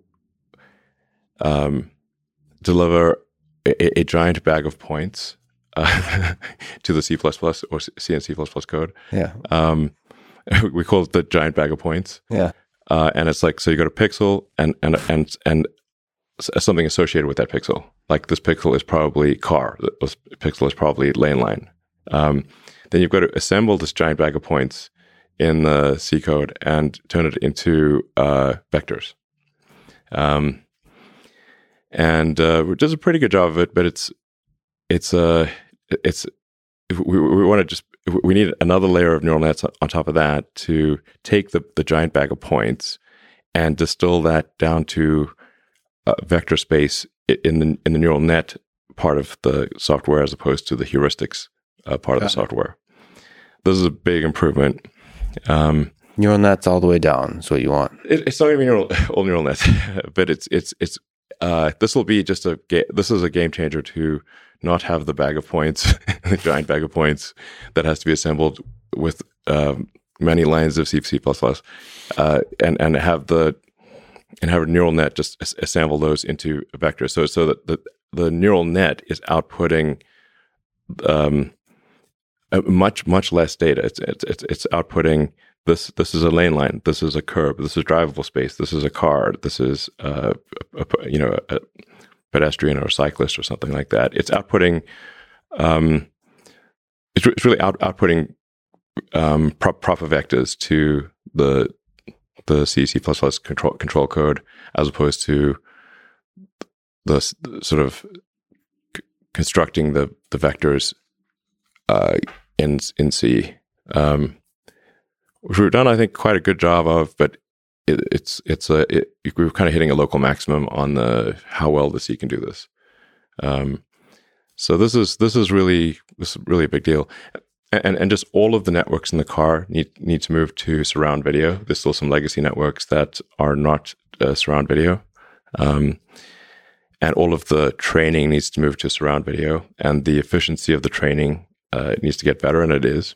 And then we need to move everything to raw photon counts as opposed to processed images.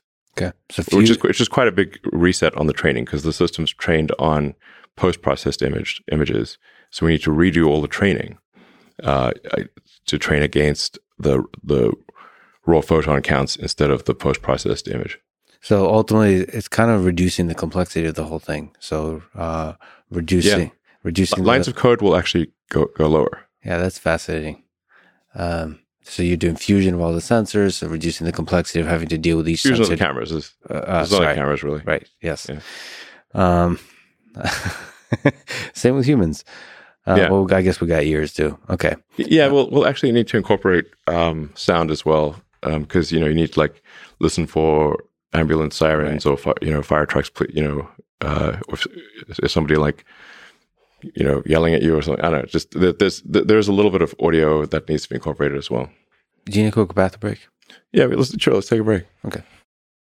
Honestly, frankly, the ideas are the easy thing, and the implementation is the hard thing. The idea of going to the moon is the easy part. Yeah. But going to the moon is the hard part. It's the hard part. And there's a lot of hardcore engineering that's got to get done at the hardware and software level. Like I said, optimizing the C compiler and cutting out latency everywhere. If we don't do this, the system will not work properly.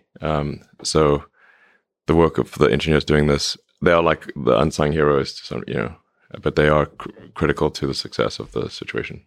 I think you made it clear. I mean, at least to me, it's super exciting. Everything that's going on outside of what Andre is doing. Yeah, just the whole infrastructure, the software. I mean, everything is going on with Data Engine, whatever it's called. The whole process is just a work of art to me. The sheer scale of it is boggles the mind. The training, the amount of work done with we've written all this custom software for training and labeling, and to do auto labeling. Auto labeling is essential, because especially when you've got surround video, it's very difficult to label. Surround video from scratch is extremely difficult. It take a human such a long time to even label one video clip, several hours. Or the auto labeler, basically we just apply a heavy duty, a lot of compute to the video clips to pre-assign and guess what all the things are that are going on in the surround video. And then there's correcting it. Yeah, and then all the human has to do is tweet, say this, adjust what is incorrect. This is increases productivity by 100 or more. Yeah. So you've presented TeslaBot as primarily useful in the factory. First of all, I think humanoid robots are incredible. From a fan of robotics, I think the elegance of movement that humanoid robots, the bipedal robots show are just so cool. So it's really interesting that you're working on this and also talking about applying the same kind of all the ideas of some of which we've talked about with Data Engine, all the things that we're talking about with Tesla Autopilot, just transferring that over to just yet another robotics problem. I have to ask, since I care about human-robot interaction, so the human side of that. So you've talked about mostly in the factory. Do you see it also? Do you see part of this problem that Tesla Bot has to solve is interacting with humans and potentially having a place like in the home? So interacting, not just not replacing labor, but also like, I don't know, well, being a friend or an assistant. Yeah, or something like that. I think the possibilities are, endless. Yeah, I mean, it's obviously like it's not quite in Tesla's primary mission direction of accelerating sustainable energy, but it is an extremely useful thing that we can do for the world, which is to make a useful humanoid robot that is capable of interacting with the world and helping in many different ways. So in factories and really just I mean, I think if you say like extrapolate to many years in the future, it's like I think work will become optional. So like there's a lot of jobs that if people weren't paid to do it, they wouldn't do it. Like it's not fun, necessarily. Like if you're washing dishes all day, it's like even if you really like washing dishes, you really want to do it for 8 hours a day every day? Probably not. So and then there's like dangerous work, and basically if it's dangerous, boring, it has like potential for repetitive stress injury, that kind of thing, then that's really where humanoid robots would add the most value initially. So that's what we're aiming for is to for the humanoid robots to do jobs that people don't voluntarily want to do. And then we'll have to pair that obviously with some kind of universal basic income in the future. So I think. So do you see a world when there's like hundreds of millions of Tesla bots performing different tasks throughout the world? Yeah, I haven't really thought about it that far into the future, but I guess that there may be something like that. So, can I ask a wild question? So, the number of Tesla cars has been accelerating. There's been close to 2 million produced. Many of them have autopilot. I think we're over 2 million now. Yeah. Do you think there will ever be a time when there will be more Tesla bots than Tesla cars? Yeah, I actually, it's funny you asked this question because normally I do try to think pretty far into the future, but I haven't really thought that far into the future with the Tesla bot, or it's codenamed Optimus. I call it Optimus Subprime because it's not like a giant transformer robot. But it's meant to be a general purpose helper bot. And basically like the things that we're basically like Tesla, I think has the most advanced real world AI for interacting with the real world, which we developed as a function of to make self-driving work. And so along with custom hardware and like a lot of hardcore low-level software to have it run efficiently and be power efficient, because it's one thing to do neural nets if you've got a gigantic server room with 10,000 computers, but now let's say you have to now distill that down into one computer that's running at low power in a humanoid robot or a car. That's actually very difficult, and a lot of hardcore software work is required for that. So since we're kind of like solving the navigate the real world with neural nets problem for cars, which are kind of like robots with 4 wheels, then it's like kind of a natural extension of that is to put it in a robot with arms and legs, and actuators.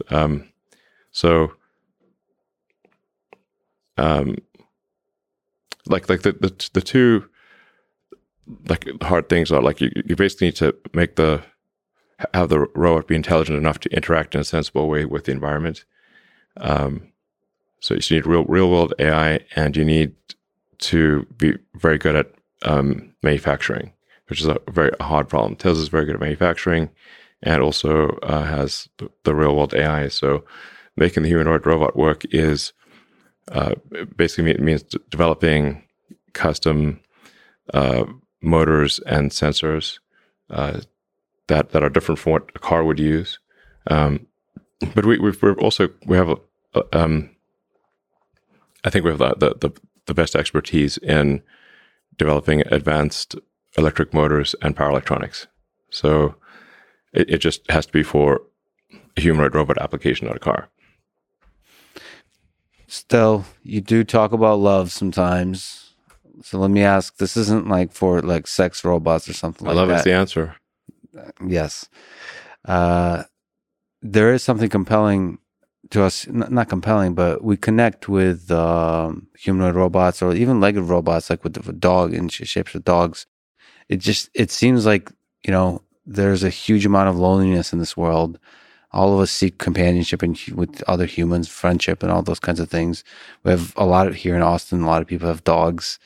Sure. There seems to be a huge opportunity to also have robots that decrease the amount of loneliness in the world, or help us humans connect with each other. So in a way that dogs can. Do you think about that? Would test about it all, or is it really focused on the problem of performing specific tasks, not connecting with humans? To be honest, I have not actually thought about it from the companionship standpoint, but I think it actually would end up being, it could be actually a very good companion. And it could, you develop like a personality over time that is like unique. Like, it's not like they're just all the robots are the same. And that personality could evolve to be, match the owner or the, I guess the owner, whatever you want to call it, the companion, the other half, right? In the same way that friends do. See, I think that's a huge opportunity. I think. Yeah, no, that's interesting. Because there's a Japanese phrase I like, the wabi-sabi. The subtle imperfections are what makes something special. Yeah. And the subtle imperfections of the personality of the robot mapped to the subtle imperfections of the robot's human friend. I don't know. Owner sounds like maybe the wrong word, but could actually make an incredible buddy, basically. In that way, the imperfections, like R2D2 or like a C3PO sort of thing, So from a machine learning perspective, I think the flaws being a feature is really nice. You could be quite terrible at being a robot for quite a while in the general home environment or in the general world, and that's kind of adorable. And that's like, those are your flaws, and you fall in love with those flaws. So it's very much different than autonomous driving, where it's a very high stakes environment you cannot mess up. And so it's more fun to be a robot in the home.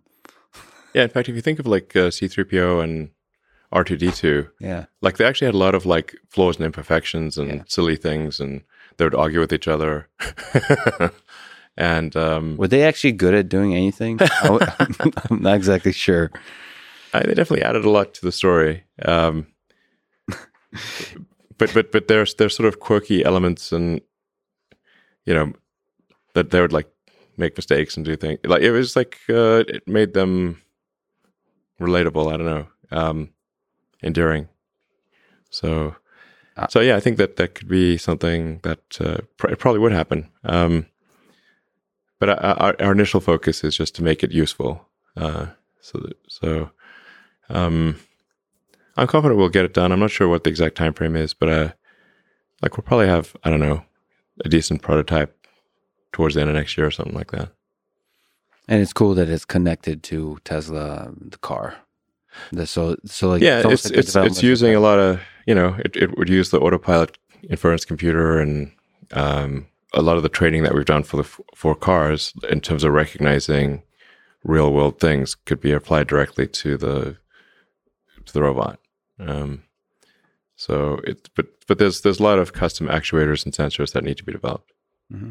And an extra module on top of the vector space for love. No, Yeah. that's me saying.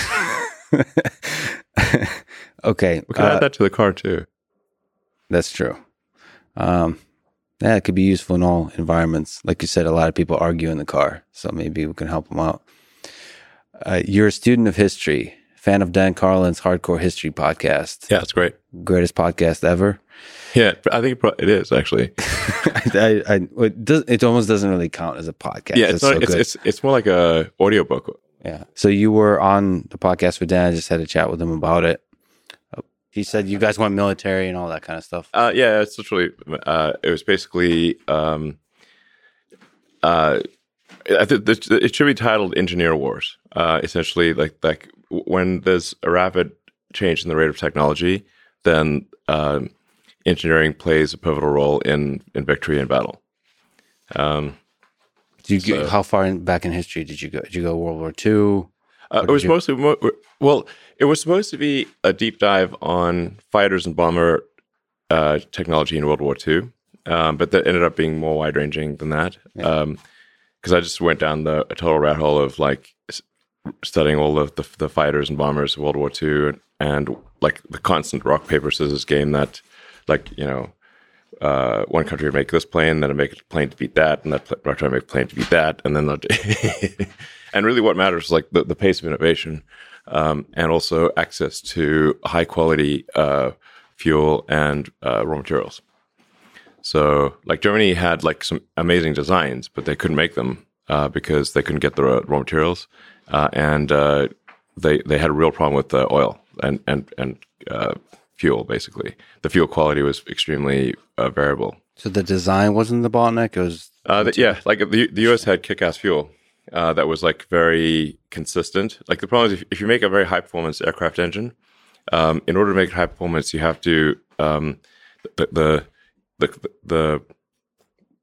fuel, the aviation gas, has to be a consistent mixture, and it has to have a high octane.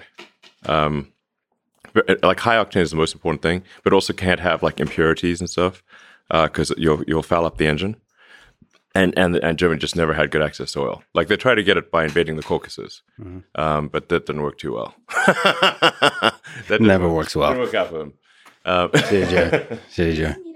Nice to meet you. So Germany was always struggling with basically shitty oil, and so then they could not they couldn't count on high quality fuel for their aircraft. So then they had to have all these additives and stuff. Whereas the U.S. had awesome fuel, and that provided that to Britain as well. So that allowed the British and the Americans to design aircraft engines that were super high performance, better than anything else in the world. Germany could design the engines; they just didn't have the fuel, and then also the quality of the aluminum alloys that they were getting was also not that great, and so Is this like you talked about all this with Dan? Yeah, awesome. Broadly looking at history, when you look at Genghis Khan, when you look at Stalin, Hitler, the darkest moments of human history, what do you take away from those moments? Does it help you gain insight about human nature, about human behavior today? Whether it's the wars or the individuals or just the behavior of people, any aspects of history?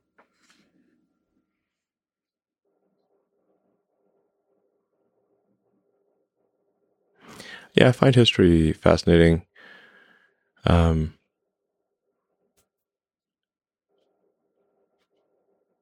There's just a lot of incredible things that have been done, good and bad, that they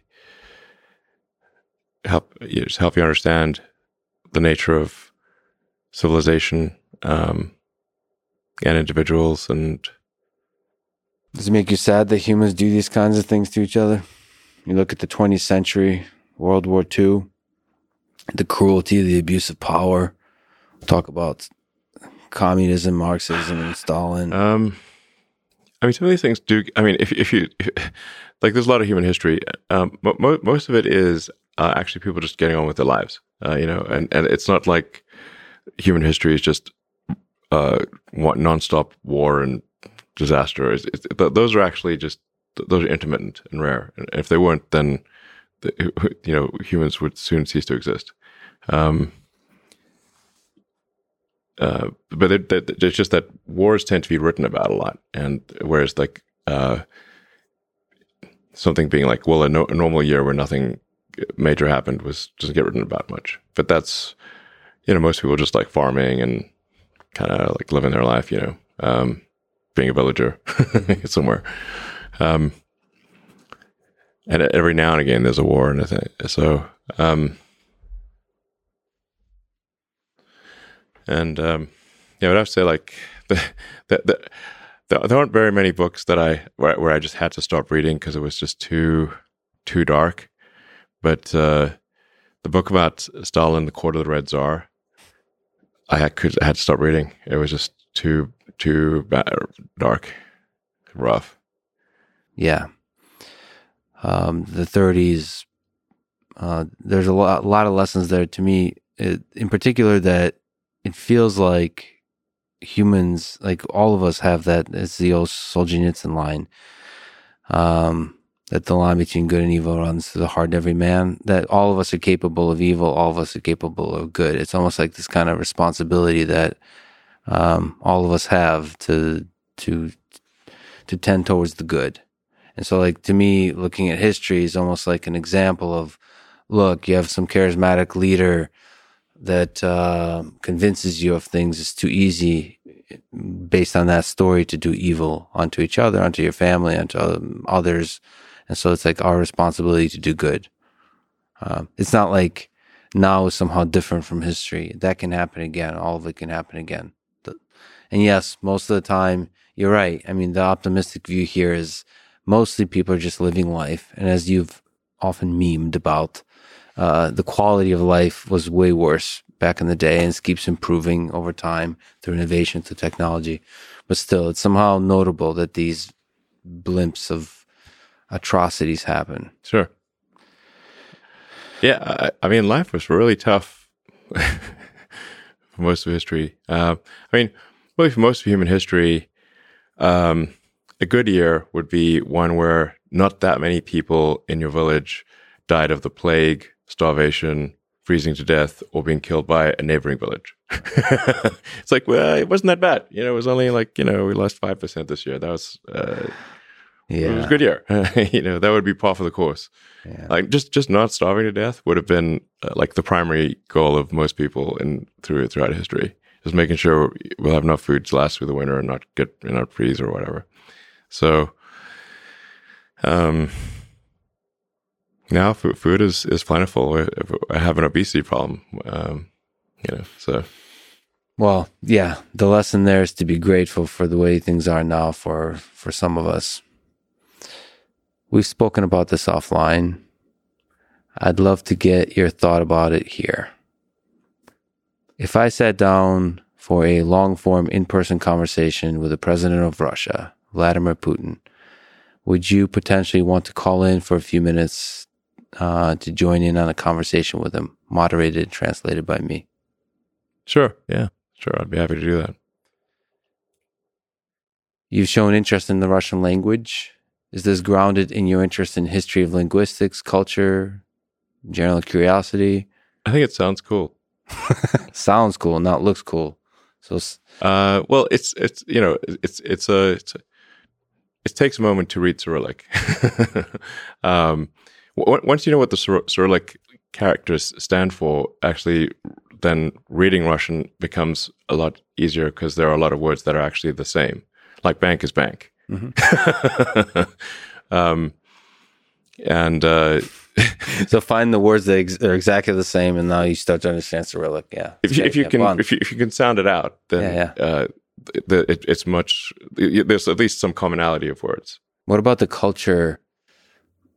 You love great engineering, physics. There's a tradition of the sciences there. Sure. So you look at the 20th century from rocketry. So, some of the greatest rockets, some of the space exploration has been done in the former Soviet Union. Yeah. So do you draw inspiration from that history?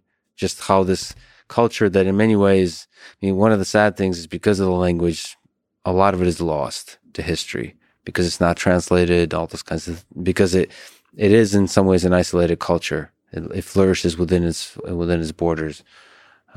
Yeah. So do you draw inspiration from those folks from the history of science and engineering there?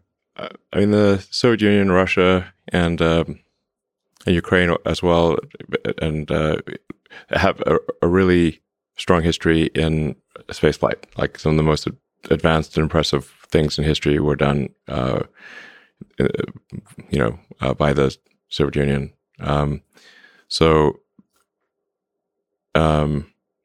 One cannot help but admire the impressive rocket technology that was developed.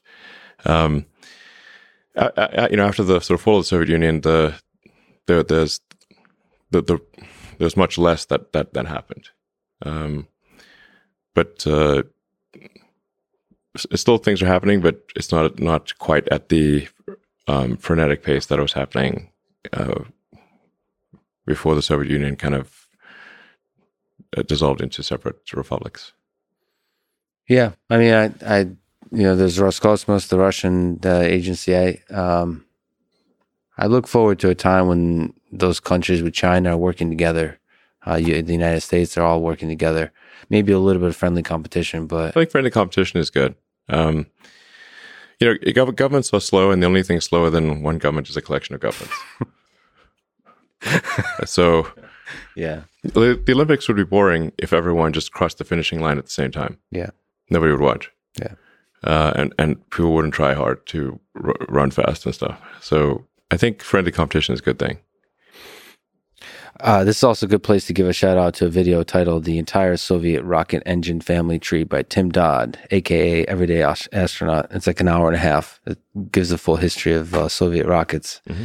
And people should definitely go check out and support Tim in general. That guy is super excited about the future, super excited about spaceflight.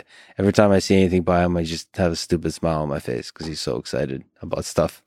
Yeah, I love people like Tim that. Dodd is really great. If you're interested in anything to do with space, he's, in terms of explaining rocket technology to your average person, he's awesome. The best, I'd say.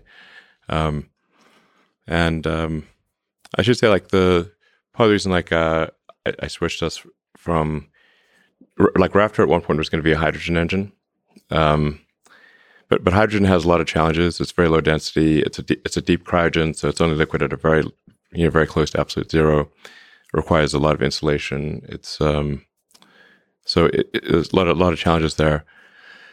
And I was actually reading a bit about Russian rocket engine development, and at least the impression I had was that Soviet Union, Russia, and Ukraine primarily were actually in the process of switching to methalox. And there was some interesting test stand data for ISP. Like, they were able to get up to a 380 second ISP with a methalox engine. And I was like, whoa, okay, that's actually really impressive. So I think you could actually get a much lower cost, like in optimizing cost per ton to orbit, cost per ton to Mars. I think methane oxygen is the way to go. And I was partly inspired by the Russian work on the test stands with methalox engines. And now for something completely different. Do you mind doing a bit of a meme review in the spirit of the great, the powerful PewDiePie? Let's say 1 to 11. Just go over a few documents, print it out. We can try. Let's try this. I present to you document numero uno. I don't know. Okay. Vlad the Impaler discovers marshmallows. Yeah, that's not bad. So, you get it? Because he likes impaling things? Yes, I get it. I don't know, 3, whatever. That's not very good. This is grounded in some engineering, some history. Yeah, give us an 8 out of 10. What do you think about nuclear power? I'm in favor of nuclear power. I think it's in a place that is not subject to extreme natural disasters, I think it's nuclear power is a great way to generate electricity. I don't think we should be shutting down nuclear power stations. Yeah, but what about Chernobyl? Exactly. So I think people, there's like a lot of fear of radiation and stuff, and it's I guess the problem is like a lot of people just don't understand. They didn't study engineering or physics, so they don't. It's just the word radiation just sounds scary, you know. So they can't calibrate what radiation means. But radiation is much less dangerous than you'd think. Like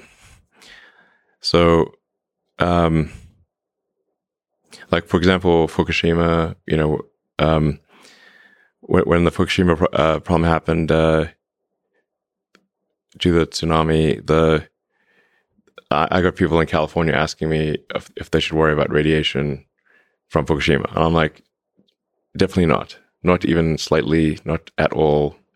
That is crazy.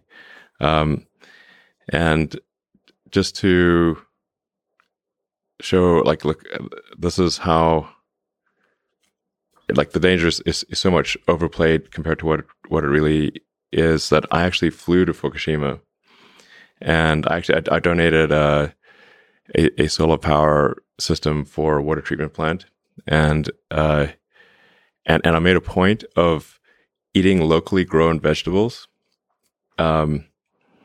on TV in Fukushima.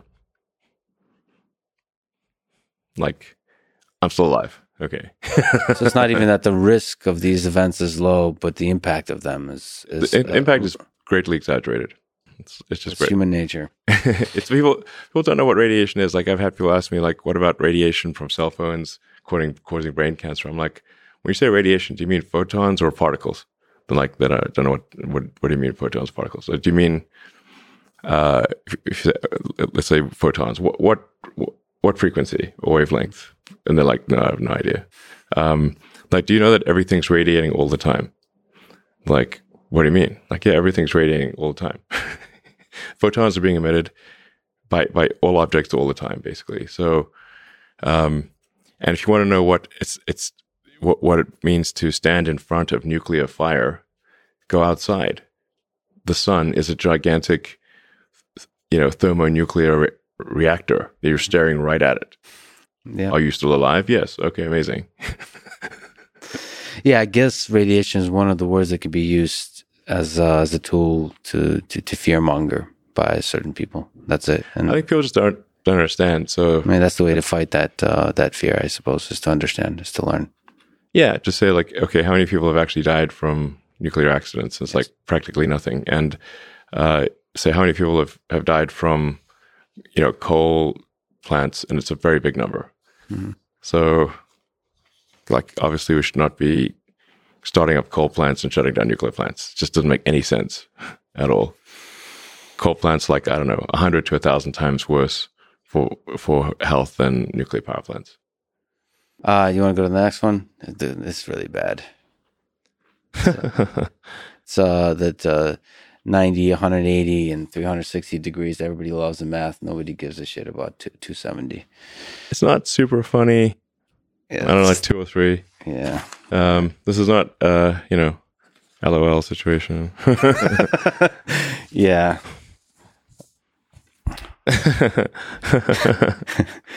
That's pretty good. The United States oscillating between establishing and destroying dictatorships. It's like a metro. Is that a metro? Yeah. What is metronome. that? Yeah. Yeah. It's I don't know, 7 out of 10. It's kind of true. Oh yeah. This is kind of personal for me. Next one. Oh man, this is Laika? Yeah. Well, no, this is, or it's like referring to Laika or something. As Laika's husband. Husband. Yeah. Yeah. Hello. Yes, this is Dog. Your wife was launched into space, and then the last one is him with his eyes closed and a bottle of vodka. Yeah, Laika didn't come back. No, they don't tell you the full story of what the impact they had on the loved ones. True. That one gets an 11 for me. Just sure. The Soviet shutout. Oh yeah, this keeps going on the Russian theme. First man in space, nobody cares. First man on the moon. Well, I think people do care. No, I know, but there's Yuri Gagarin's names will be forever in history. I think there is something special about placing, like, stepping foot onto another totally foreign land. It's not the journey like people that explore the oceans. It's not as important to explore the oceans as to land on a whole new continent. Yeah. Oh, this is about you. Oh yeah, I'd love to get your comment on this. Elon Musk, after sending $6.6 billion to the UN to end world hunger, you have 3 hours. Yeah, well, I mean, obviously, $6 billion is not going to end world hunger. So, I mean, the reality is at this point, the world is producing far more food than it can really consume. Like, we don't have a caloric constraint at this point. So, where there is hunger, it is almost always due to it's like civil war or strife or some it's not a thing that is. It's extremely rare for it to be just a matter of lack of money. It's like, it's like there's a civil war in some country, and like one part of the country is literally trying to starve the other part of the country. So it's much more complex than something that money could solve. It's geopolitics. It's a lot of things. It's human nature. It's governments. It's monies, monetary systems, all that kind of stuff. Yeah, food is extremely cheap these days. It's like I mean, the U.S. at this point, among low-income families, obesity is actually another problem. It's not like obesity it's not hunger. It's like too much, too many calories. So it's not that nobody's hungry anywhere. It's just this is not a simple matter of adding money and solving it. What do you think that one gets? Just kidding. 2. Just going after empires. World, where did you get those artifacts? The British Museum. Shout out to Monty Python. We found them. Yeah, the British Museum it's pretty great. I mean, yeah. Admittedly, Britain did take these historical artifacts from all around the world and put them in London, but it's not like people can't go see them. So it is a convenient place to see these ancient artifacts is London for a large segment of the world. So I think, on balance, the British Museum is a net good. Although I'm sure a lot of countries would argue about that. Yeah. It's like you want to make these historical artifacts accessible to as many people as possible. And the British Museum, I think, does a good job of that. Even if there's a darker aspect to like the history of empire in general, whatever the empire is, however things were done, it is the history that happened. You can't sort of erase that history, unfortunately. You could just become better in the future. That's the point. Yeah, I mean, it's like, well, how are we going to pass moral judgment on these things? Like, it's like if one is going to judge, say, the British Empire, you've got to judge, what everyone was doing at the time, and how were the British relative to everyone. And I think British would actually get like a relatively good grade, not in absolute terms, but compared to what everyone else was doing, they were not the worst. Like I said, you got to look at these things in the context of the history at the time, and say what were the alternatives, and what are you comparing it against? Yes. And I do not think it would be the case that Britain would get a bad grade in when looking at history at the time. If you judge history from from what is morally acceptable today, you basically are going to give everyone a failing grade. Yeah. I'm not clear.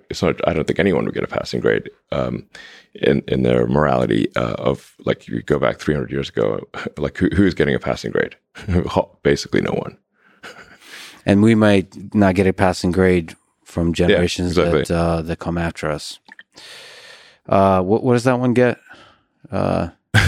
Sure, 6, 7. For the Monty Python, maybe. I always love Monty Python. They're great. Life of Brian and the Quest of the Holy Grail are incredible. Yeah. Damn, those serious eyebrows. Brezhnev. Like, how important do you damn. think is facial hair to great leadership? Well, You got a new haircut. How does that affect your leadership? I don't know. Hopefully not. It doesn't. The second no one. Yeah, the second is no one. There's no one competing with Brezhnev. Number two. Those are like epic eyebrows. So, sure. That's Give it a ridiculous. 6 or 7. I don't know. I like this like Shakespearean analysis of memes. Brezhnev, he had a flair for drama as well. Like, showmanship. Yeah. It must come from the eyebrows. All right. Invention. Great engineering. Look what I invented. Yeah. That's the best thing since ripped up bread. Yeah. Because they invented They're just sliced bread. Am I just explaining memes at this point? This is what my life has become. He's a meme lord. Oh, He's a meme explainer. Yeah, I'm a meme. Like a scribe that like runs around with the kings and just like writes down memes. I mean, when was the cheeseburger invented? That's like an epic invention. Yeah. Like wow. That was versus just like a burger or cheese burger. I that- guess a burger in general is like, Then there's like, what is a burger? What's a sandwich? And then you start getting Yeah. is a pizza sandwich and what is the original? It gets into an ontology argument. yeah, but everybody knows like if you order like a burger or cheeseburger or whatever, and you get like, tomato and some lettuce and onions and whatever, and mayo and ketchup and mustard. It's like epic. Yeah, but I'm sure they've had bread and meat separately for a long time, and it was kind of a burger on the same plate, but somebody who actually combined them into the same thing, and Yeah. you bite it and hold it, makes it convenient. It's a materials problem. Like Yeah. your hands don't get dirty and whatever. Yeah, it's It's a brilliant. hotly debated topic. I mean, And they're between 1870 and 1900. well, That is not what I would have guessed. but everyone knows like you like if you order a cheeseburger, you know what you're getting. It's not like some obtuse like I wonder what I'll get. Fries are, I mean, great. I mean, they're the devil, but fries are awesome. Pizza is incredible. Food innovation doesn't get enough love, Yeah, I guess is what we're getting at. it's great. What about the Matthew McConaughey Austinite here? President Kennedy, do you know how to put men on the moon yet? NASA, no. President Kennedy, be a lot cooler if you did. Pretty much. Sure. 6 or 7, I suppose. All right. And this is the last one. That's funny. Someone drew a bunch of dicks all over the walls of Sistine Chapel, boys' bathroom. Sure, I'll give it 9. It's really true. All right, this is our highest ranking meme for today. I mean, it's true. Like, how do they get away with that? Lots of nakedness. I mean, dick pics are, just something throughout history. As long as people can draw things, there's been a dick pic. It's a staple of human history. It's a staple. Consistent throughout human history. You tweeted that you aspire to comedy. You're friends with Joe Rogan. Might you do a short stand-up comedy set at some point in the future? Maybe open for Joe, something like that. Is that Really? Stand-up? Actual just full-on stand-up? full-on stand-up? Is that in there, or is that? I've never thought about that. It's extremely difficult. If at least that's what the like Joe says and the comedians say. Huh. I wonder if I could. I mean, There's only one way to find out. I have done stand up for friends, just impromptu. I'll get on like a riff, and they do laugh, but they're friends too. So I don't know if you got to call like a room of strangers, are they gonna actually also find it funny? But I could try, see what happens. I think you'd learn something either way. Yeah, I kind of love both when you bomb and when you do great. Just watching people how they deal with it. Sure. It's so difficult. You're so fragile up there. It's just you, and you think you're going to be funny, and when it completely falls flat, it's beautiful to see people deal with like that. I might have enough material to do stand up. No, I've never thought about it, but I might have enough material. I don't know, like 15 minutes or something. Oh yeah. Do a Netflix special. Netflix special, sure. What's your favorite Rick and Morty concept? Just to spring that on you, there's a lot of sort of scientific engineering ideas explored there. There's the Favorite Rick and Morty. there's the butter robot. It's a great, it's a great show. You like it? Yeah, Rick and Morty's awesome. Somebody that's exactly like you from an alternate dimension showed up there, Elon Tusk. Yeah, that's right. That you voiced. Yeah, Rick and Morty certainly explores a lot of interesting concepts. So like, what's the favorite one? I don't know. The butter robot certainly is. It's like it's certainly possible to have too much sentience in a device.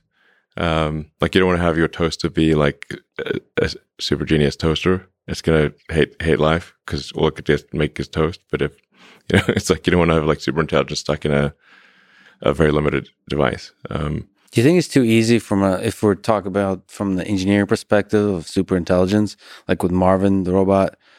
Like, it seems like it might be very easy to engineer just a depressed robot. Like it's not obvious to engineer a robot that's going to find a fulfilling existence. Same as humans, I suppose. But I wonder if that's like the default. If you don't do a good job on building a robot, it's going to be sad a lot. Well, we can reprogram robots easier than we can reprogram humans. So I guess if you let it evolve without tinkering, then it might get sad. But you can change the optimization function and have it be a cheery robot. You, like I mentioned with SpaceX, you give a lot of people hope, and a lot of people look up to you. Millions of people look up to you. If we think about young people in high school, maybe in college, what advice would you give to them about if they want to try to do something big in this world, they want to really have a big positive impact? What advice would you give them about their career, maybe about life in general? Try to be useful. Do things that are useful to your fellow human beings, to the world. It's very hard to be useful. Very hard. Are you contributing more than you consume? Can you try to have a positive net contribution to society? I think that's the thing to aim for. Not to try to be sort of a leader just for the sake of being a leader or whatever. A lot of the time, the people you want as leaders are the people who don't want to be leaders. So, if you can live a useful life, that is a good life, a life worth having lived. And like I said, I would encourage people to use the mental tools of physics and apply them broadly in life. They're the best tools. When you think about education and self-education, what do you recommend? So there's the university, there's self-study, there is hands-on sort of finding a company or a place or a set of people that do the thing you're passionate about and joining them as early as possible. There's taking a road trip across Europe for a few years and writing some poetry. Which trajectory do you suggest? In terms of learning about how you can become useful, as you mentioned, how you can have the most positive impact.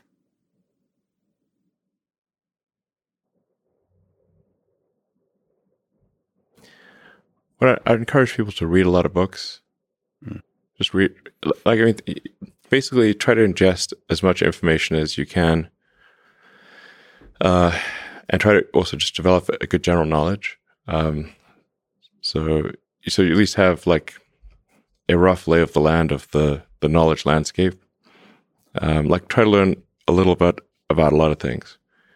Because you might not know what you're really interested in. How would you know what you're really interested in if you at least aren't like doing a peripheral exploration broadly of the knowledge landscape? And talk to people from different walks of life and different industries and professions and skills and occupations. Like, just try learn as much as possible. Man's search for meaning. Isn't the whole thing a search for meaning? Yeah, what's the meaning of life and all, But just generally, like I said, I would encourage people to read broadly in many different subject areas, and then try to find something where there's an overlap of your talents and what you're interested in. So people may be good at something, or they may have skill at a particular thing, but they don't like doing it. Mm-hmm. So you want to try to find a thing where that's a good combination of the things that you're inherently good at, but you also like doing. And reading is a super fast shortcut to figure out where are you both good at it, you like doing it, and it will actually have positive impact. Well, you got to learn about things somehow. So reading a broad range, just really read it. At one point when I was a kid, I read through the encyclopedia. So that was pretty helpful. And there are also things I didn't even know existed. Well, lots, obviously. And it's like as broad as it gets. Encyclopedias were digestible, I think, 40 years ago. Maybe read through the condensed version of the Encyclopedia Britannica. I'd recommend that. You can always skip subjects where you read a few paragraphs and you know you're not interested. Just jump to the next one. So read the encyclopedia or skim through it, but I put a lot of stock and certainly have a lot of respect for someone who puts in an honest day's work to do useful things, and just generally to have not a zero-sum mindset, or have more of a grow the pie mindset. If you sort of say when we see people perhaps including some very smart people kind of taking an attitude of doing things that seem morally questionable, it's often because they have at a base sort of axiomatic level a zero-sum mindset, and they, without realizing it, they don't realize they have a zero-sum mindset, or at least they don't realize it consciously. And so if you have a zero-sum mindset, then the only way to get ahead is by taking things from others. If the pie is fixed, then the only way to have more pie is to take someone else's pie. But this is false. Obviously the pie has grown dramatically over time, the economic pie. So in reality, you can have so overuse this analogy. You can have there's a lot of pie. Yeah, pie is not fixed. Yes. So you really want to make sure you're not operating without realizing it from a zero-sum mindset, where the only way to get ahead is to take things from others. Then that's going to result in you trying to take things from others, which is not good. It's much better to work on adding to the economic pie. Maybe, so creating, like I said, creating more than you consume, doing more than you, So that's a big deal. I think there's a fair number of people in finance that do have a bit of a zero-sum mindset. I mean, it's all walks of life. I've seen that. One of the reasons Rogan inspires me is he celebrates others a lot. There's not creating a constant competition. There's a scarcity of resources.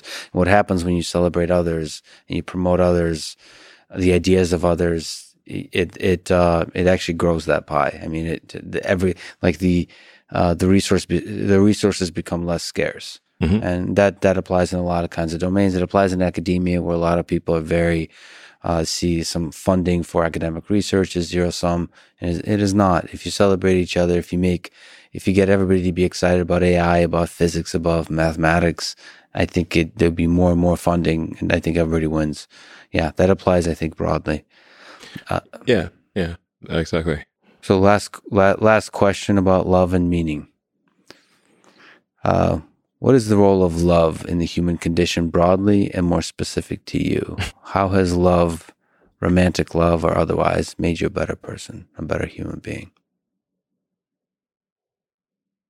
Better engineer? Now you're asking really perplexing questions. It's hard to give a. I mean, there are many books, poems, and songs written about what is love and what exactly, what is love? Baby, don't hurt me. That's one of the great ones. Yes. Yeah. You've earlier quoted Shakespeare, but that's really up there. Yeah. Love is a many splendored thing. I mean, there's because we've talked about so many inspiring things like be useful in the world, sort of like solve problems, alleviate suffering, but it seems like connection between humans is a source. It's a source of joy. It's a source of meaning, and that's what love is. Friendship, love. I just wonder if you think about that kind of thing when you talk about preserving the light of human consciousness, right, and us becoming a multiplanetary species. I mean, to me at least, that means like if we're just alone and conscious and intelligent, it doesn't mean nearly as much as if we're with others, right? And there's some magic created when we're together. The friendship of it, and I think the highest form of it is love, which I think broadly is much bigger than just sort of romantic, but also, yes, romantic love and family and those kinds of things. Well, I mean, the reason I guess I care about us becoming a multi-planet species and a space-faring civilization is foundationally, I love humanity. And so I wish to see it prosper and do great things and be happy. And if I did not love humanity, I would not care about these things. So when you look at the whole of it, the human history, all the people who's ever lived, all the people alive now, it's pretty. We're okay. on the whole, we're pretty interesting bunch. Yeah, all things considered, and I've read a lot of history, including the darkest, worst parts of it, and despite all that, I think on balance, I still love humanity. You joked about it with the 42. What do you think is the meaning of this whole thing? Is there a non-numerical representation? I should say well, really, I think what Douglas Adams was saying in Hitchhiker's Guide to the Galaxy is that the universe is the answer, and what we really need to figure out are what questions to ask about the answer that is the universe. Yeah. And that the question is really the hard part. And if you can properly frame the question, then the answer, relatively speaking, is easy. So therefore, if you want to understand what questions to ask about the universe, you want to understand the meaning of life, we need to expand the scope and scale of consciousness so that we're better able to understand the nature of the universe and understand the meaning of life. And ultimately, the most important part will be to ask the right question. Yes. Thereby elevating the role of the interviewer. Yes, exactly. As the most important human in the room. Absolutely. Good questions are, it's hard to come up with good questions. Absolutely. But yeah, it's like that is the foundation of my philosophy, is that I am curious about the nature of the universe, and and obviously I will die. I don't know when I'll die, but I won't live forever. But I would like to know that we're on a path to understanding the nature of the universe and the meaning of life, and what questions to ask about the answer that is the universe. And so if we expand the scope and scale of humanity and consciousness in general, which includes silicon consciousness, then that seems like a fundamentally good thing. Elon, like I said, I'm deeply grateful that you would spend your extremely valuable time with me today, and also that you have given millions of people hope in this difficult time, this divisive time, in this cynical time. So I hope you do continue doing what you're doing. Thank you so much for talking today. Oh, you're welcome. Thanks for your excellent questions. Thanks for listening to this conversation with Elon Musk. To support this podcast, please check out our sponsors in the description. And now, let me leave you with some words from Elon Musk himself. When something is important enough, you do it, even if the odds are not in your favor. Thank you for listening, and hope to see you next time.